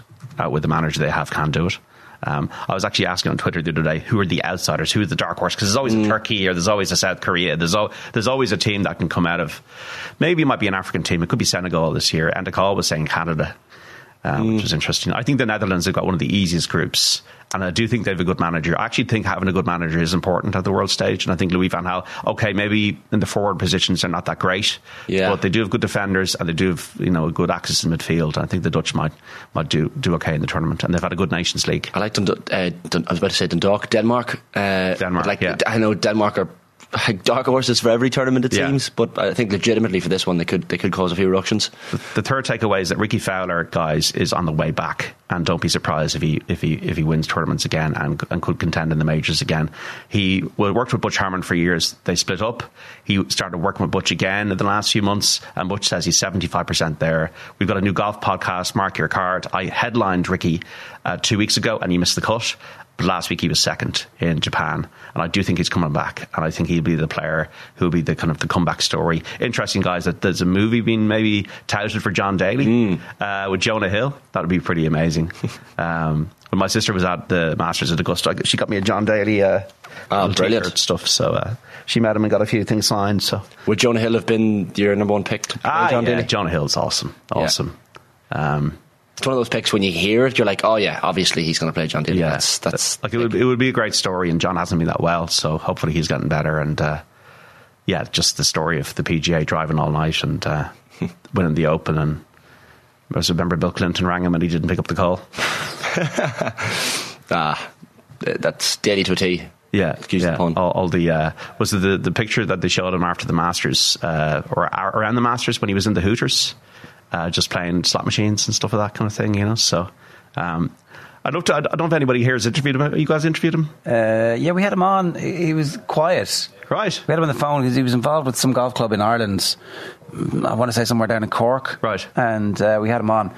I watched him play around inside the ropes. I was stewarding at the Irish Open when I was like 15 or 16 down in Mount Juliet, and got to follow him around for the whole day. It was pretty amazing to watch, like just the raw power. Yeah. At that stage, like people he was the biggest driver of the game. People were not driving the ball that far. And people didn't have a club that had a head that size. Like Ronan Rafferty at the time was still playing with wooden-headed club. Right. And it was just like, whoa. But like a very relaxed fella, you know? Yeah. Off the booze at that point. Right, okay. And talking about being off the booze a lot. Yeah. Over the 18 holes, so. Is he one of those people who had, when you meet certain celebrities or sports people, they're like, they have an aura where you're like, okay, that they are not just larger than life, but almost when you meet them, you're like, okay, this is, I get it now, I get it. Actually, he was quite quiet. Right. But then would come alive when he was absolutely killing the ball, you know? Smoking any cigars? Don't think so. Not cigarettes. Smoking cigarettes. When's the last time you smoked a cigar?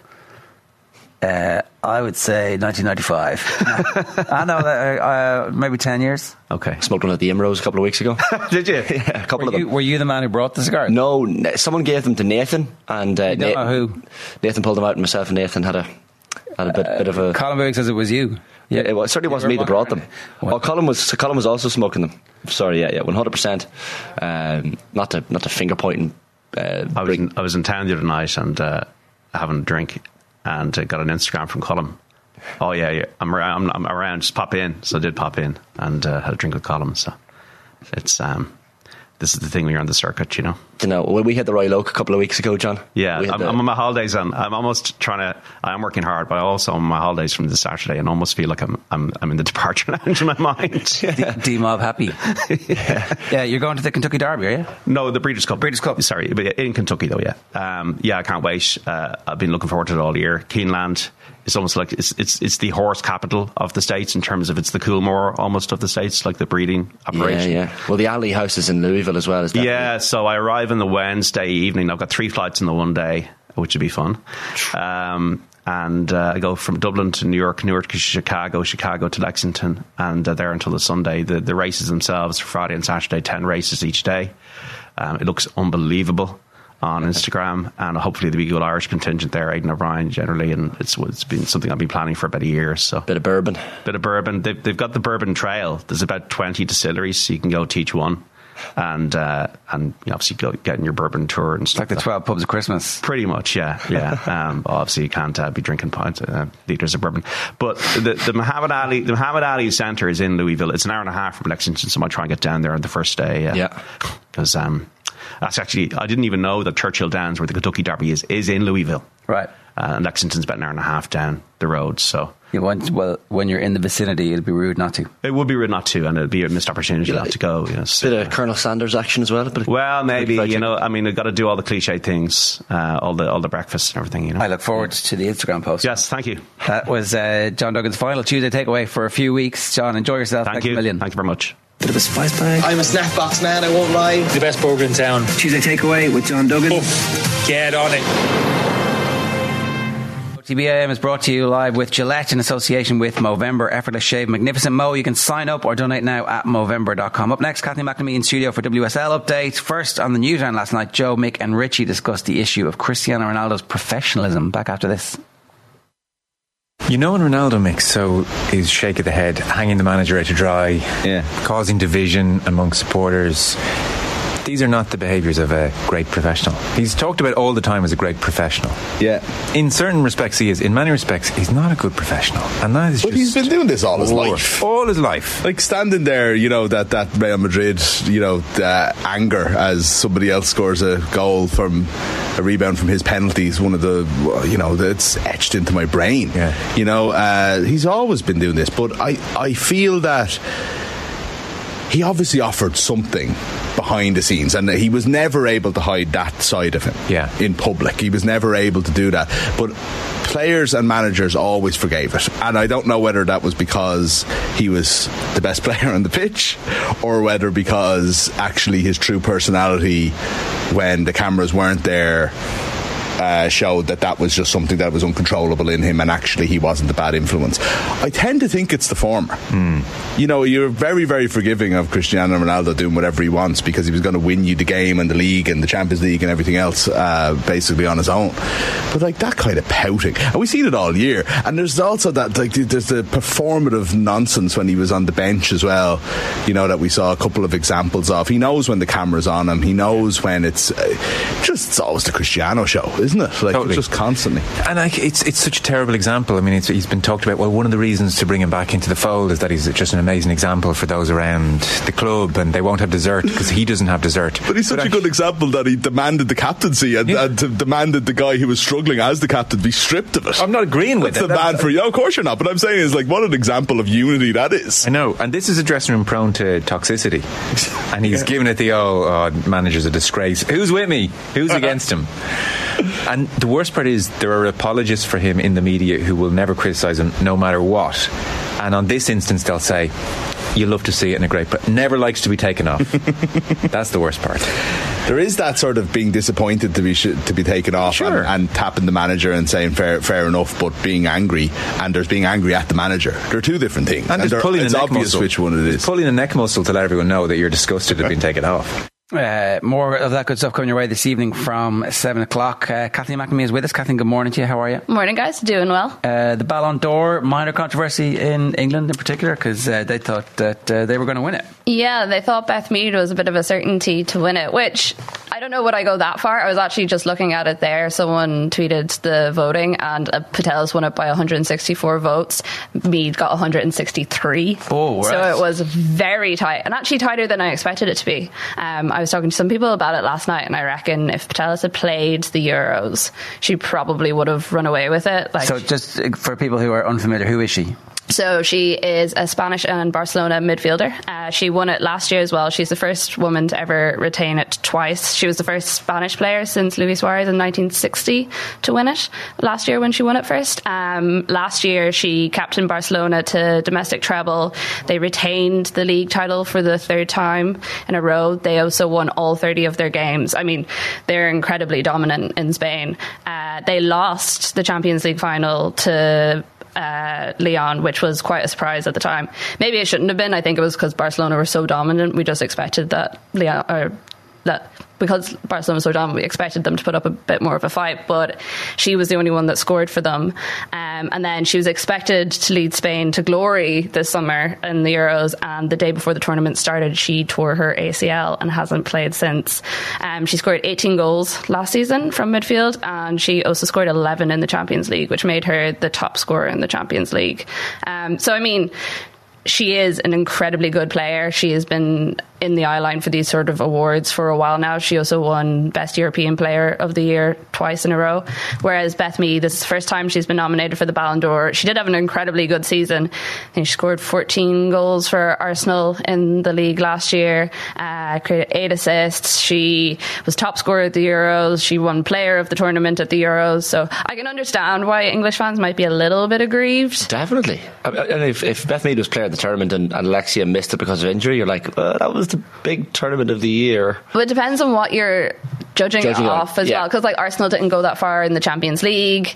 Arsenal didn't win the league title. You know, it depends. And I know people will say, well, like, Barcelona are so dominant in Spain, so what is the competition for them there? But they did have some matches where they were quite competitive, and even in the Champions League they kind of proved that they were that good. They beat Arsenal 4-1 I think in the group stages in the Emirates, and then the second leg as well was equally kind of a big scoreline. So I can see it from both sides, but I do also see why English fans are a little bit like, but we won the Euros, why can't we win this too? Do we know about the voting? I'm just reading about it here, because it used to just be like a long time ago, maybe this was the FIFA award, which they merged for a while and they separated. It used to be the national team captain and the manager. France Football was always a journalists award, so maybe I'm confusing. There was that period of time where the two merged and then they divorced again. But they announced significant changes this year, so it's that season, so it's July to July. Yeah, it's the season rather than the year before, which is what it always had been previously. And what's interesting to see someone like Sam Kerr, who probably would have been as big a name in the WSL last year, kind of in third place. She's always been up there in that like top 2 or 3, but just can't seem to break into that number 1. And again, I wonder how many of the people voting were paying as much attention to, like, because she obviously wasn't playing the Euros, she's an Australian player. How much were they paying attention to their World Cup qualifiers and their international games? Because it just seems that she's always on the outside of those. Also, interestingly, Vivian Miedema slipped down to 11th, which was very low for her. And this is actually something that we talked about on Koi Gig last night. New episode dropping today for anyone who is interested. But the fact that she's been playing in a deeper role since Blackstenius joined. Blackstenius has kind of been the point person for Arsenal. And Vivian Miedema has said this several times. She prefers playing there, but she's just not as good and she doesn't score as much. And I don't think it's necessarily even the players around her, but it's just interesting that she doesn't want to be that point person scoring goals. You know, she's playing more of a 10 role, and doing a lot more work in midfield than she would have before. So it's interesting to see that that's kind of been a bit reflected in how she's turning up in these sort of major awards. Is like just reading some of Lexia's comments after winning it, and like she was talking about the injury, says, I did not think it would be possible to win this award because of the injury. So she's probably as surprised as anyone. When you've spent a bit of time out, that you're like, I'm not going to win any individual awards, but fair play to her, she's done it. Yeah, and then it comes at an interesting time for the Spanish team. You know, we talked about this before, but obviously there's 15 of their players who aren't playing with the squad at the moment because of issues with the manager and the National Federation. And she was asked about it last night, and she's like, it's something I want to talk about at some stage, but tonight's not the night. Tonight is a night for celebrating, which you can understand as well. But it will be interesting to see if she does have thoughts at some stage. 'Cause, I mean, she's the most well-known player in the world probably at the moment, and she's up there anyways. Manchester United at women's level, I was listening to Andy Mitten on MUTV. He was talking last night about being at this game at the weekend, the Brighton match. Serious start to the season from United. Was this expected? Not at all. It's their best ever start in the WSL. So far they are completely unbeaten. They haven't conceded yet. They're at the top of the table. They're on level points with Arsenal, but they're ahead on goal difference by 1, I think it is at the moment. What's really interesting about this United team is they obviously are only in the WSL a couple of seasons. They didn't really have a squad for such a long time. Casey Stoney was the manager at the start, and she seemed to be really good at building those foundations, bringing in those young players, pulling together a squad that outperformed itself a lot of the time. And now Mark Skinner has come in, and he said quite a lot last season that, you know, United were up there, they were competing, but you weren't really sure they were going to get into the Champions League spots. They kind of tailed off by the end of the season, which is what they had done a lot. But this season they seem to have signed really smartly. Their players are really clicking. I mean, you even look at the England players who played in the Euros. They have Ella Toone, Alessia Russo and Mary Earps. Mary Earps is a completely different player this season to what she was last season. Some of the saves she's pulling off are phenomenal. Alessia Russo hasn't actually even been playing the last couple of games because she's injured and she's out for another couple of weeks. Ella Toone is on fire. They've brought in like Adriana Leon, who's a Canada international, who's really, really good. And it just seems to be a team that has stepped up to a different level this year. Now, it will be interesting to see. They haven't really faced a massive test, and particularly their midfield is a little bit maybe one of the more problematic areas that they have at the moment. But they're playing Arsenal and Chelsea. I think it's like November 6th and November 11th or 12th. It's kind of around those like middle weeks in November. They're playing Arsenal and Chelsea one after the other. So that'll be a good test for them. And especially maybe coming at a good time for them because Arsenal and Chelsea are both playing in the Champions League this week. Obviously, a lot of their players are just coming out of internationals. There's a very tight fixture schedule for those sort of teams at the moment, so might be catching them when they're a little bit tired and a little bit not as great as you would expect them to be. Even you look at Arsenal at the weekend, they beat Reading 1-0. Reading are bottom of the table. Really the sort of game that Arsenal should be pushing at least 3 or 4 goals by, and they didn't. So yeah, it might be good timing for United to get themselves up the table. Ella Toone was, I saw the highlights and like 2 goals and an assist. She was brilliant against Brighton. But one of the things that Andy Mitten mentioned that really struck with me was that the home fans at these games in Lee are now more of the element of United fans that go to the men's games. There's more of a chanting element. There's more of a culture of, we'll head to the pub and go to the match. Whereas before it was a lot of, I guess, young girls and people interested in the team. But now it seems to be a lot more of, regular Manchester United fans going to these games. And I'm sure it probably transfers to other clubs in the WSL as well. Yeah, and Lee is an interesting one. I was there a couple of times during the Euros and it's quite difficult to get to from Manchester. Even just like if I was going to an evening kick-off, the only way to get back into Manchester was to get a taxi or an Uber or something, unless you were on like a specific fan bus. And it, like, there's a pub right beside the pitch and you go in there and like they're lovely, they're really good crack and they're so invested in the women's team, and you could sit there for hours and like the out lads sitting at the bar that you wouldn't expect to be all that interested will turn around and they'll give you like a breakdown of every single player on the team. So you seem to have created a really, really nice atmosphere. I remember even following the Orange fans, the way they have their big bus and they go along and they do all their dances and their chants. They went down this tiny little estate and it was just like people coming out and standing in their doorways being like, what is going on? But like loving every second of it, and talking to a few of the locals and they were like, we love the fact that the team play here because it brings so many people into this kind of relatively small kind of, I suppose it's probably a suburb maybe technically of Manchester, and the sort of people that just would never come here usually. There is an argument to be said if it was a little bit more central, it might be good for the team just in terms of attracting more of those fans who go to Old Trafford every week. But no, I think, especially for English fans, I think the Euros did a massive job to bringing those people in. when I was covering it over the summer, I could go into a pub and it would be on the TV and everyone would actually be talking about it. And that was the first time I'd ever watched women's football in a pub surrounded by people. Like, it was, I actually remember getting slightly emotional at one stage and turning to my boyfriend and being like, this is why I do the work I do. This is what I want to be able to. I want to be able to sit and have a pint and enjoy a match and actually feel that atmosphere. So I really do think it did go a long way. And I had so many of my male friends as well say that they're now going to WSL matches just because of the crack they had over the summer in London or wherever it was watching those games. So it is great to see, and I hope it continues, and I hope the World Cup next year for us will bring some of that to like the Women's National League, and we can keep doing that. Because I mean, I was talking to Karen Duggan about, she played with Peamount against Cork down in Cork at the weekend, and she was like, we won a World Cup qualifying place. During the week, there was barely anyone at our game. You know, we need that bounce to come here too. So yeah, and it won't be straight away. And the difficulty with the kickoff times is that no one's probably going to be going to the pub for the Ireland-Australia games, and if we get New Zealand, that's even worse in terms of the kickoff times. But we're on this journey now where if there is a legacy from those matches being in England, then hopefully the time the next Euros happens, we'll qualify and people will go, and that fan culture begins to build. Yeah, I'm planning full on, you know, like whenever there's rugby tours and all the matches are on at 9 o'clock in the morning.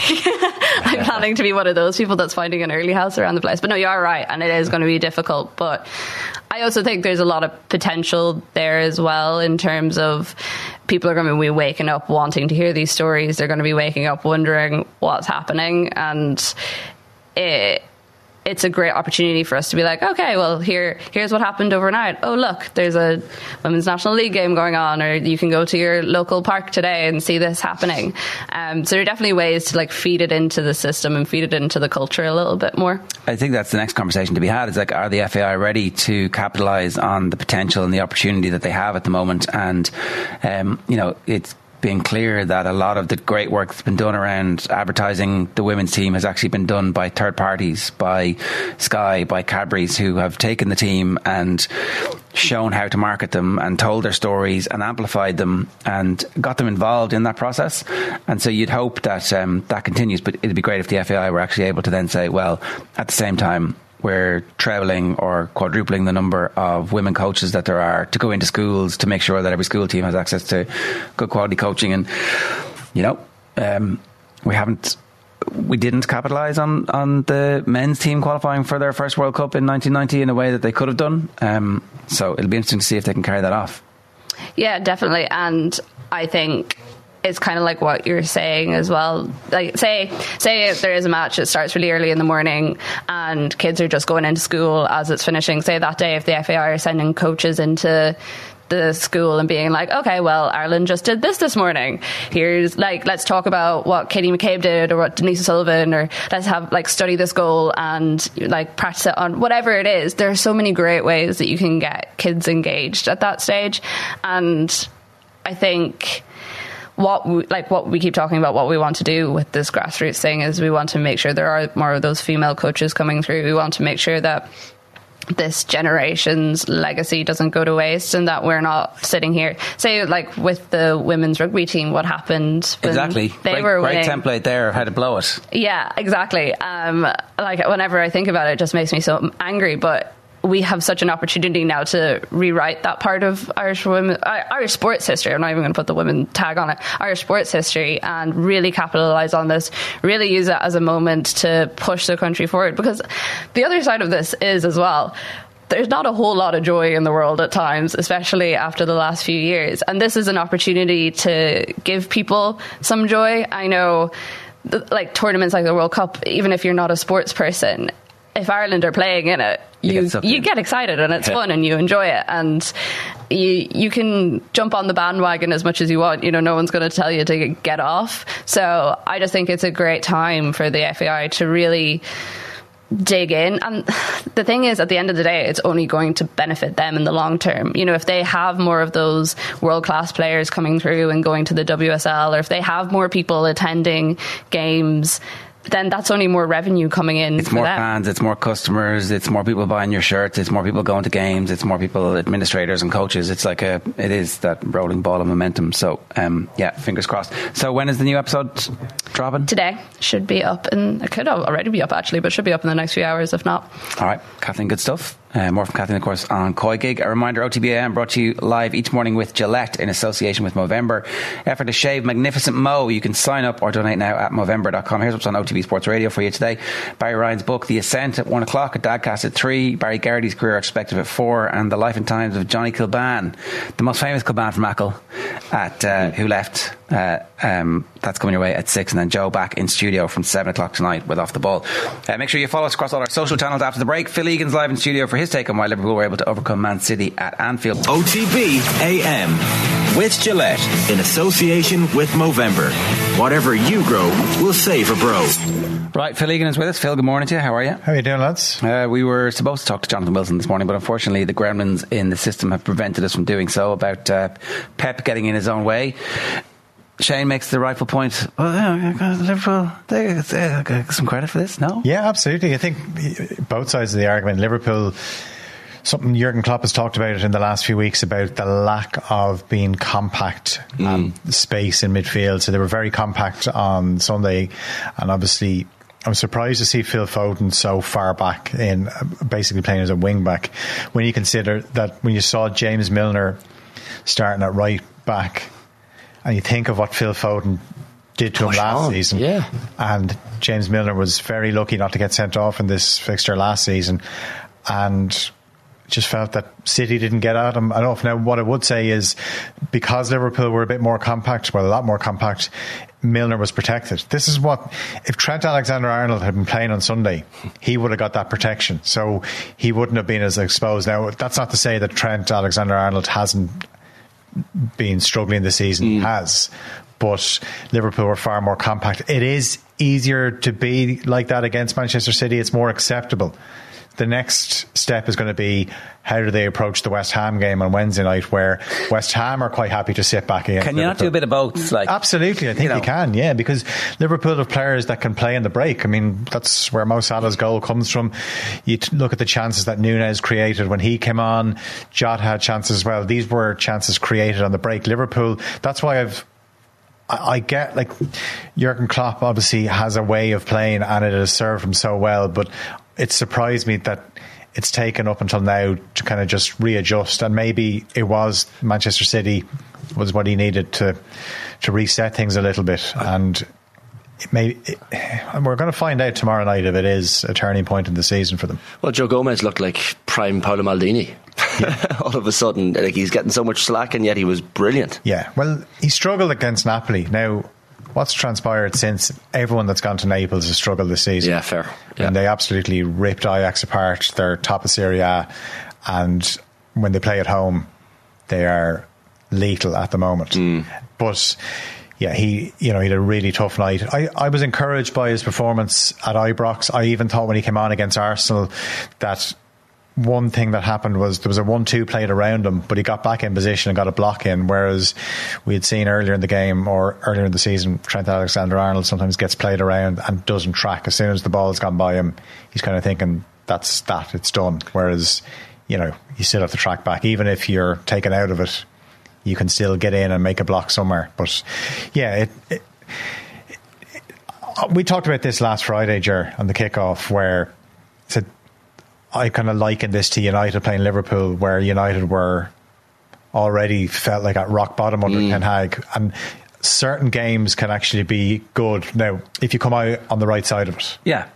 And I always felt that City were favourites going to Anfield on Sunday, but if Liverpool scored first, which they don't do very often these days, but if they did, then there's every chance that they could win the game. How did they protect Milner? How did they form that block? Was it personnel? Was it instruction? Was it that Jota and Harvey Elliott have the energy to get back and to be defensive when they're not in possession? Was it that Fabinho played well for 70 minutes? Yeah. Well, if you look at it as well, it was 4-4-2.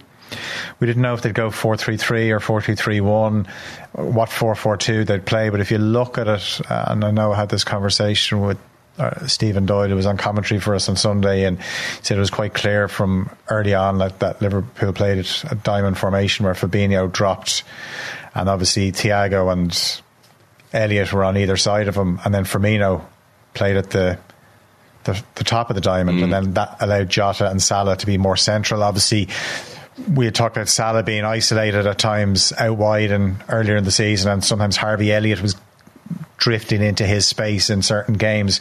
And one criticism of Harvey Elliott has been maybe the defensive side of things, but he was on it. And I think it's hard to know where his Liverpool career will end, like, you know, what level he'll get to, you know, because when you're a young player, we know how much talent, and if Jurgen Klopp is starting as a teenager, you've got something about you.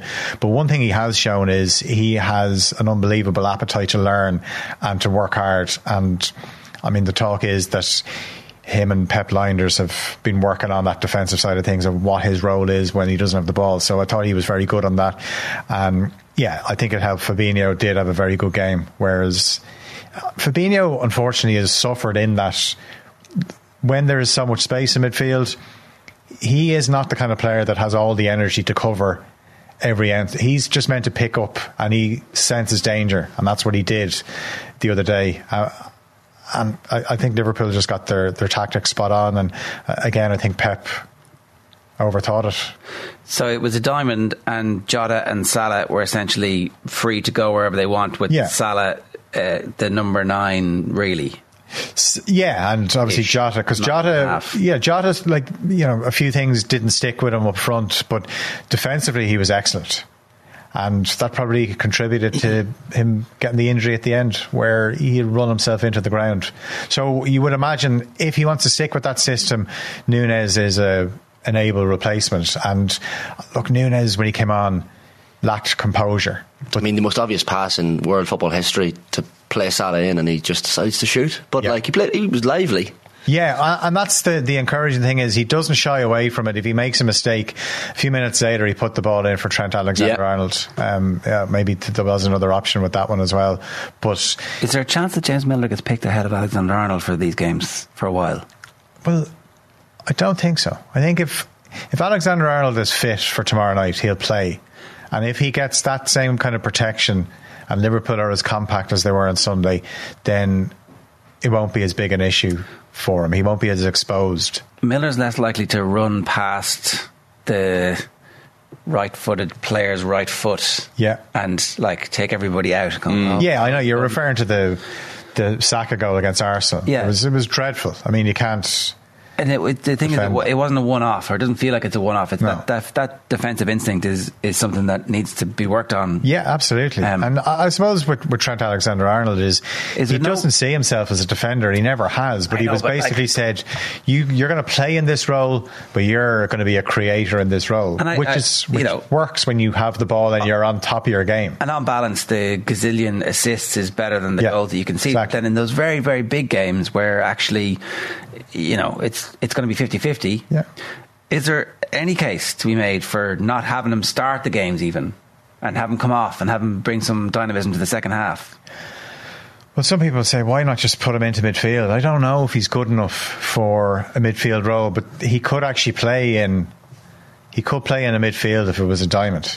The problem is, when you play in midfield and it's so crowded, you have to be sharp and technically excellent. Technically, he's a good footballer, but there's a difference where I'm talking about his technical excellence is the way he strikes a ball and delivers a ball. Yeah. But I'm talking with your back to goal, you've got two players coming in behind you. Can you pick the pass in between the two of them? As can you take a touch and get another one away? Like players like Thiago, you know, they could control the ball in a phone box, and they've no problem with that. Guardiola using Anfield as not an excuse, but like he pointed out his record, and it had been pointed out at Anfield. That's 2 draws and 5 defeats when fans have been there at Anfield. Like, it does have an impact, the Anfield atmosphere. But that's what Klopp has created. Where one thing you can count on, even when Liverpool are struggling, is the crowd are going to be there for them. And this is why I felt with Manchester City, this will definitely get the crowd up for it. If you can't get up for the champions arriving in your backyard on a Sunday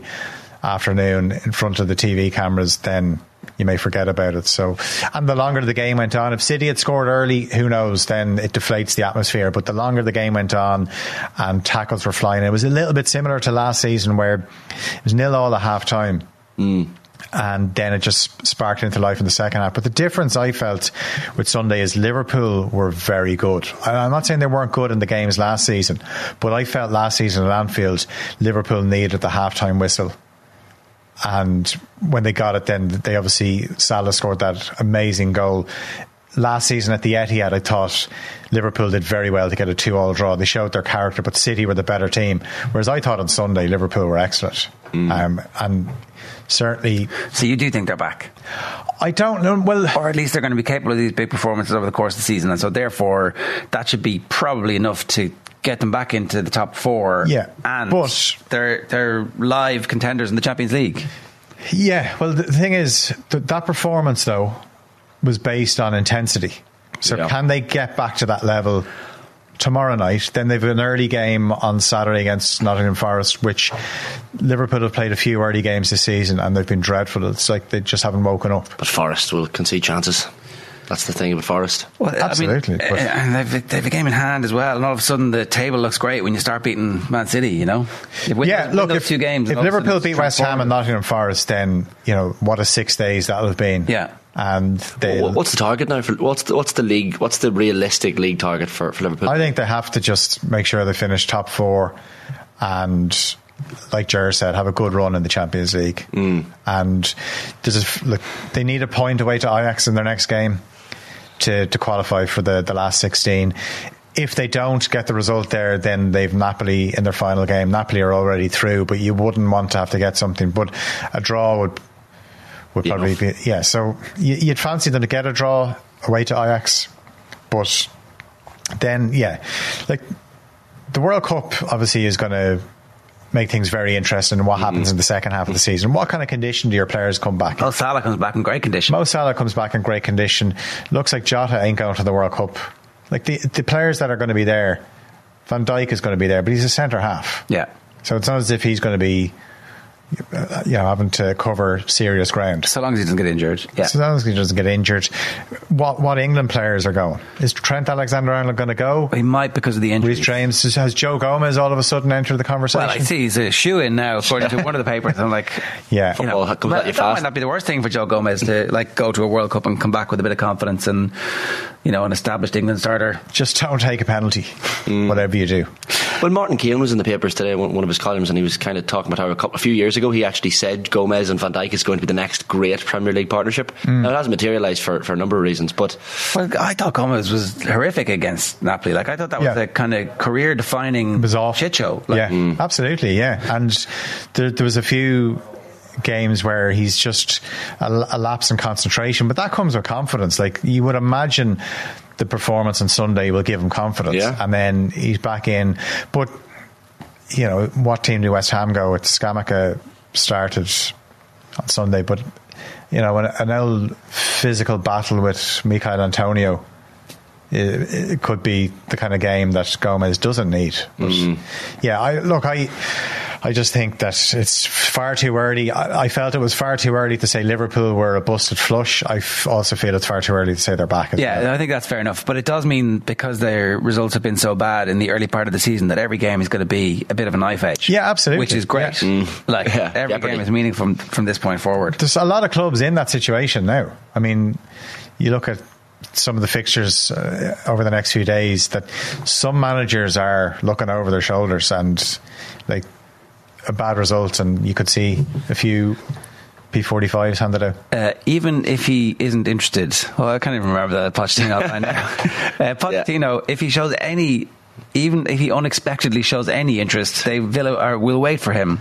Is this they're swiping right on all the wrong people? Pochettino is available, and if he wants it, he'd be a great appointment for Villa, you would imagine. But I said it goes back to the fixtures. So you're looking at Villa are playing Fulham on Thursday. Then they've Brentford at the weekend. Yeah. So they are 2 winnable games, but they're also... That's the problem. The kind of games that if Gerrard was to lose both, then... Screwed. I don't think he survives. Yeah. I think the fact that a very well sourced story by 3 journalists from the Telegraph has details about the owner's investments in Las Vegas is in the papers, and they're talking about successors like that. Somebody somewhere is talking. It's a very well sourced story, and all of the most important people at Aston Villa are mentioned in the story, and they all have doubts about Steven Gerrard. And they're pointing out that Steven Gerrard's situation is exactly the same, pretty much, as the situation when the previous manager got sacked. And he had a track record of bringing the club up and keeping them in the Premier League. Steven Gerrard has no track record. They owe him nothing. They gave him an opportunity, and he hasn't been good enough. I don't think he has been good enough, and he'll be gone if he doesn't get 4 points from those 2 games. 7 goals this season, and the performance was a lot better on Sunday. And if Kepa doesn't pull off a few saves, we could be having a different conversation. But that's just not the way football works. And no, so it's on a knife edge for him as well. Is Pochettino being linked to Villa, not Jim McGuinness being linked with the Waterford football job? Like, this is. It's so far beyond the realms of possibility. Villa that can pay him the same as any other club in world football can pay him. They have financially, I guess. So it's just whether or not they can say, we have 150 million this season, we have 100 million the following season.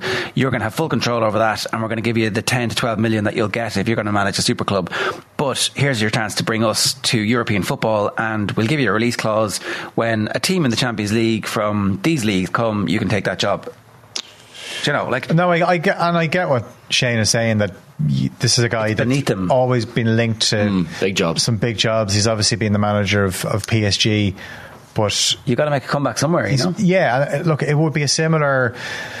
It would kind of fall between Southampton and Spurs, where it's better than Southampton, but it's not as good as Spurs. Now, I'm not saying like Villa are a huge club, but they want to get to where he brought Spurs, or close to it anyway. And he feels he's already done that work, and so he should be getting a Champions League job. But they don't come around. The good ones, where you're not going to get sacked in 10 months, don't come around all the time. So you just have to not. Matthew McConaughey, remember, had that rom-com phase, and then he stopped answering the phone for like 5 or 6 years before he got the Dallas Buyers Club jobs.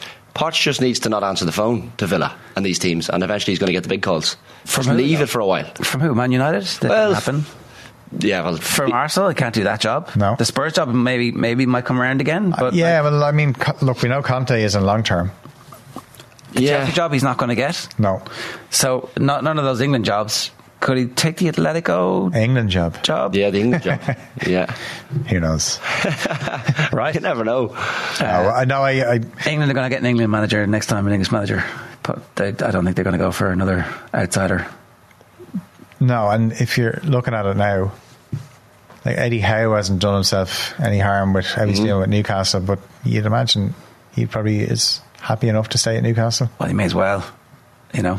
And the money's probably better there than it is at England. I'd say it's decent enough, yeah. And Potter the same. Like, Potter's starting out and it's going well, so he may as well ride that as long as he can. I wonder, with the England job, will a certain Brendan Rodgers be available after the World Cup?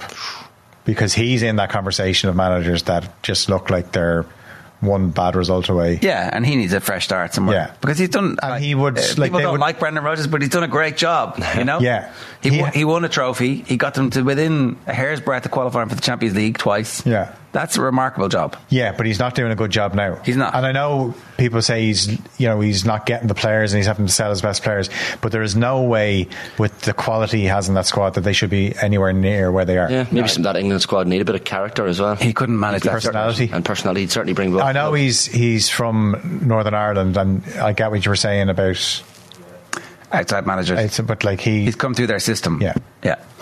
No, that's all fair. All right, feel good stuff. Thanks a million. Thanks, lads. OTBAM brought to you live with Gillette in association with Movember. Effortless shave, magnificent Mo. You can sign up or donate now at Movember.com. What are your Movember plans? I was thinking of doing it. It's always brave. I haven't shaved properly in years. You kind of have to. You do have to for that purpose of that. I'd take 10 years off myself, which could be a good or bad thing. I'm not getting into the 21 nightclubs anymore. We'll see what you're anyway. I was going to bring it right back to one of the earlier conversations, but I won't. You won't? You're not going to do it? For decorum. OTB AM with Gillette in association with Movember. Whatever you grow, we'll save a bro.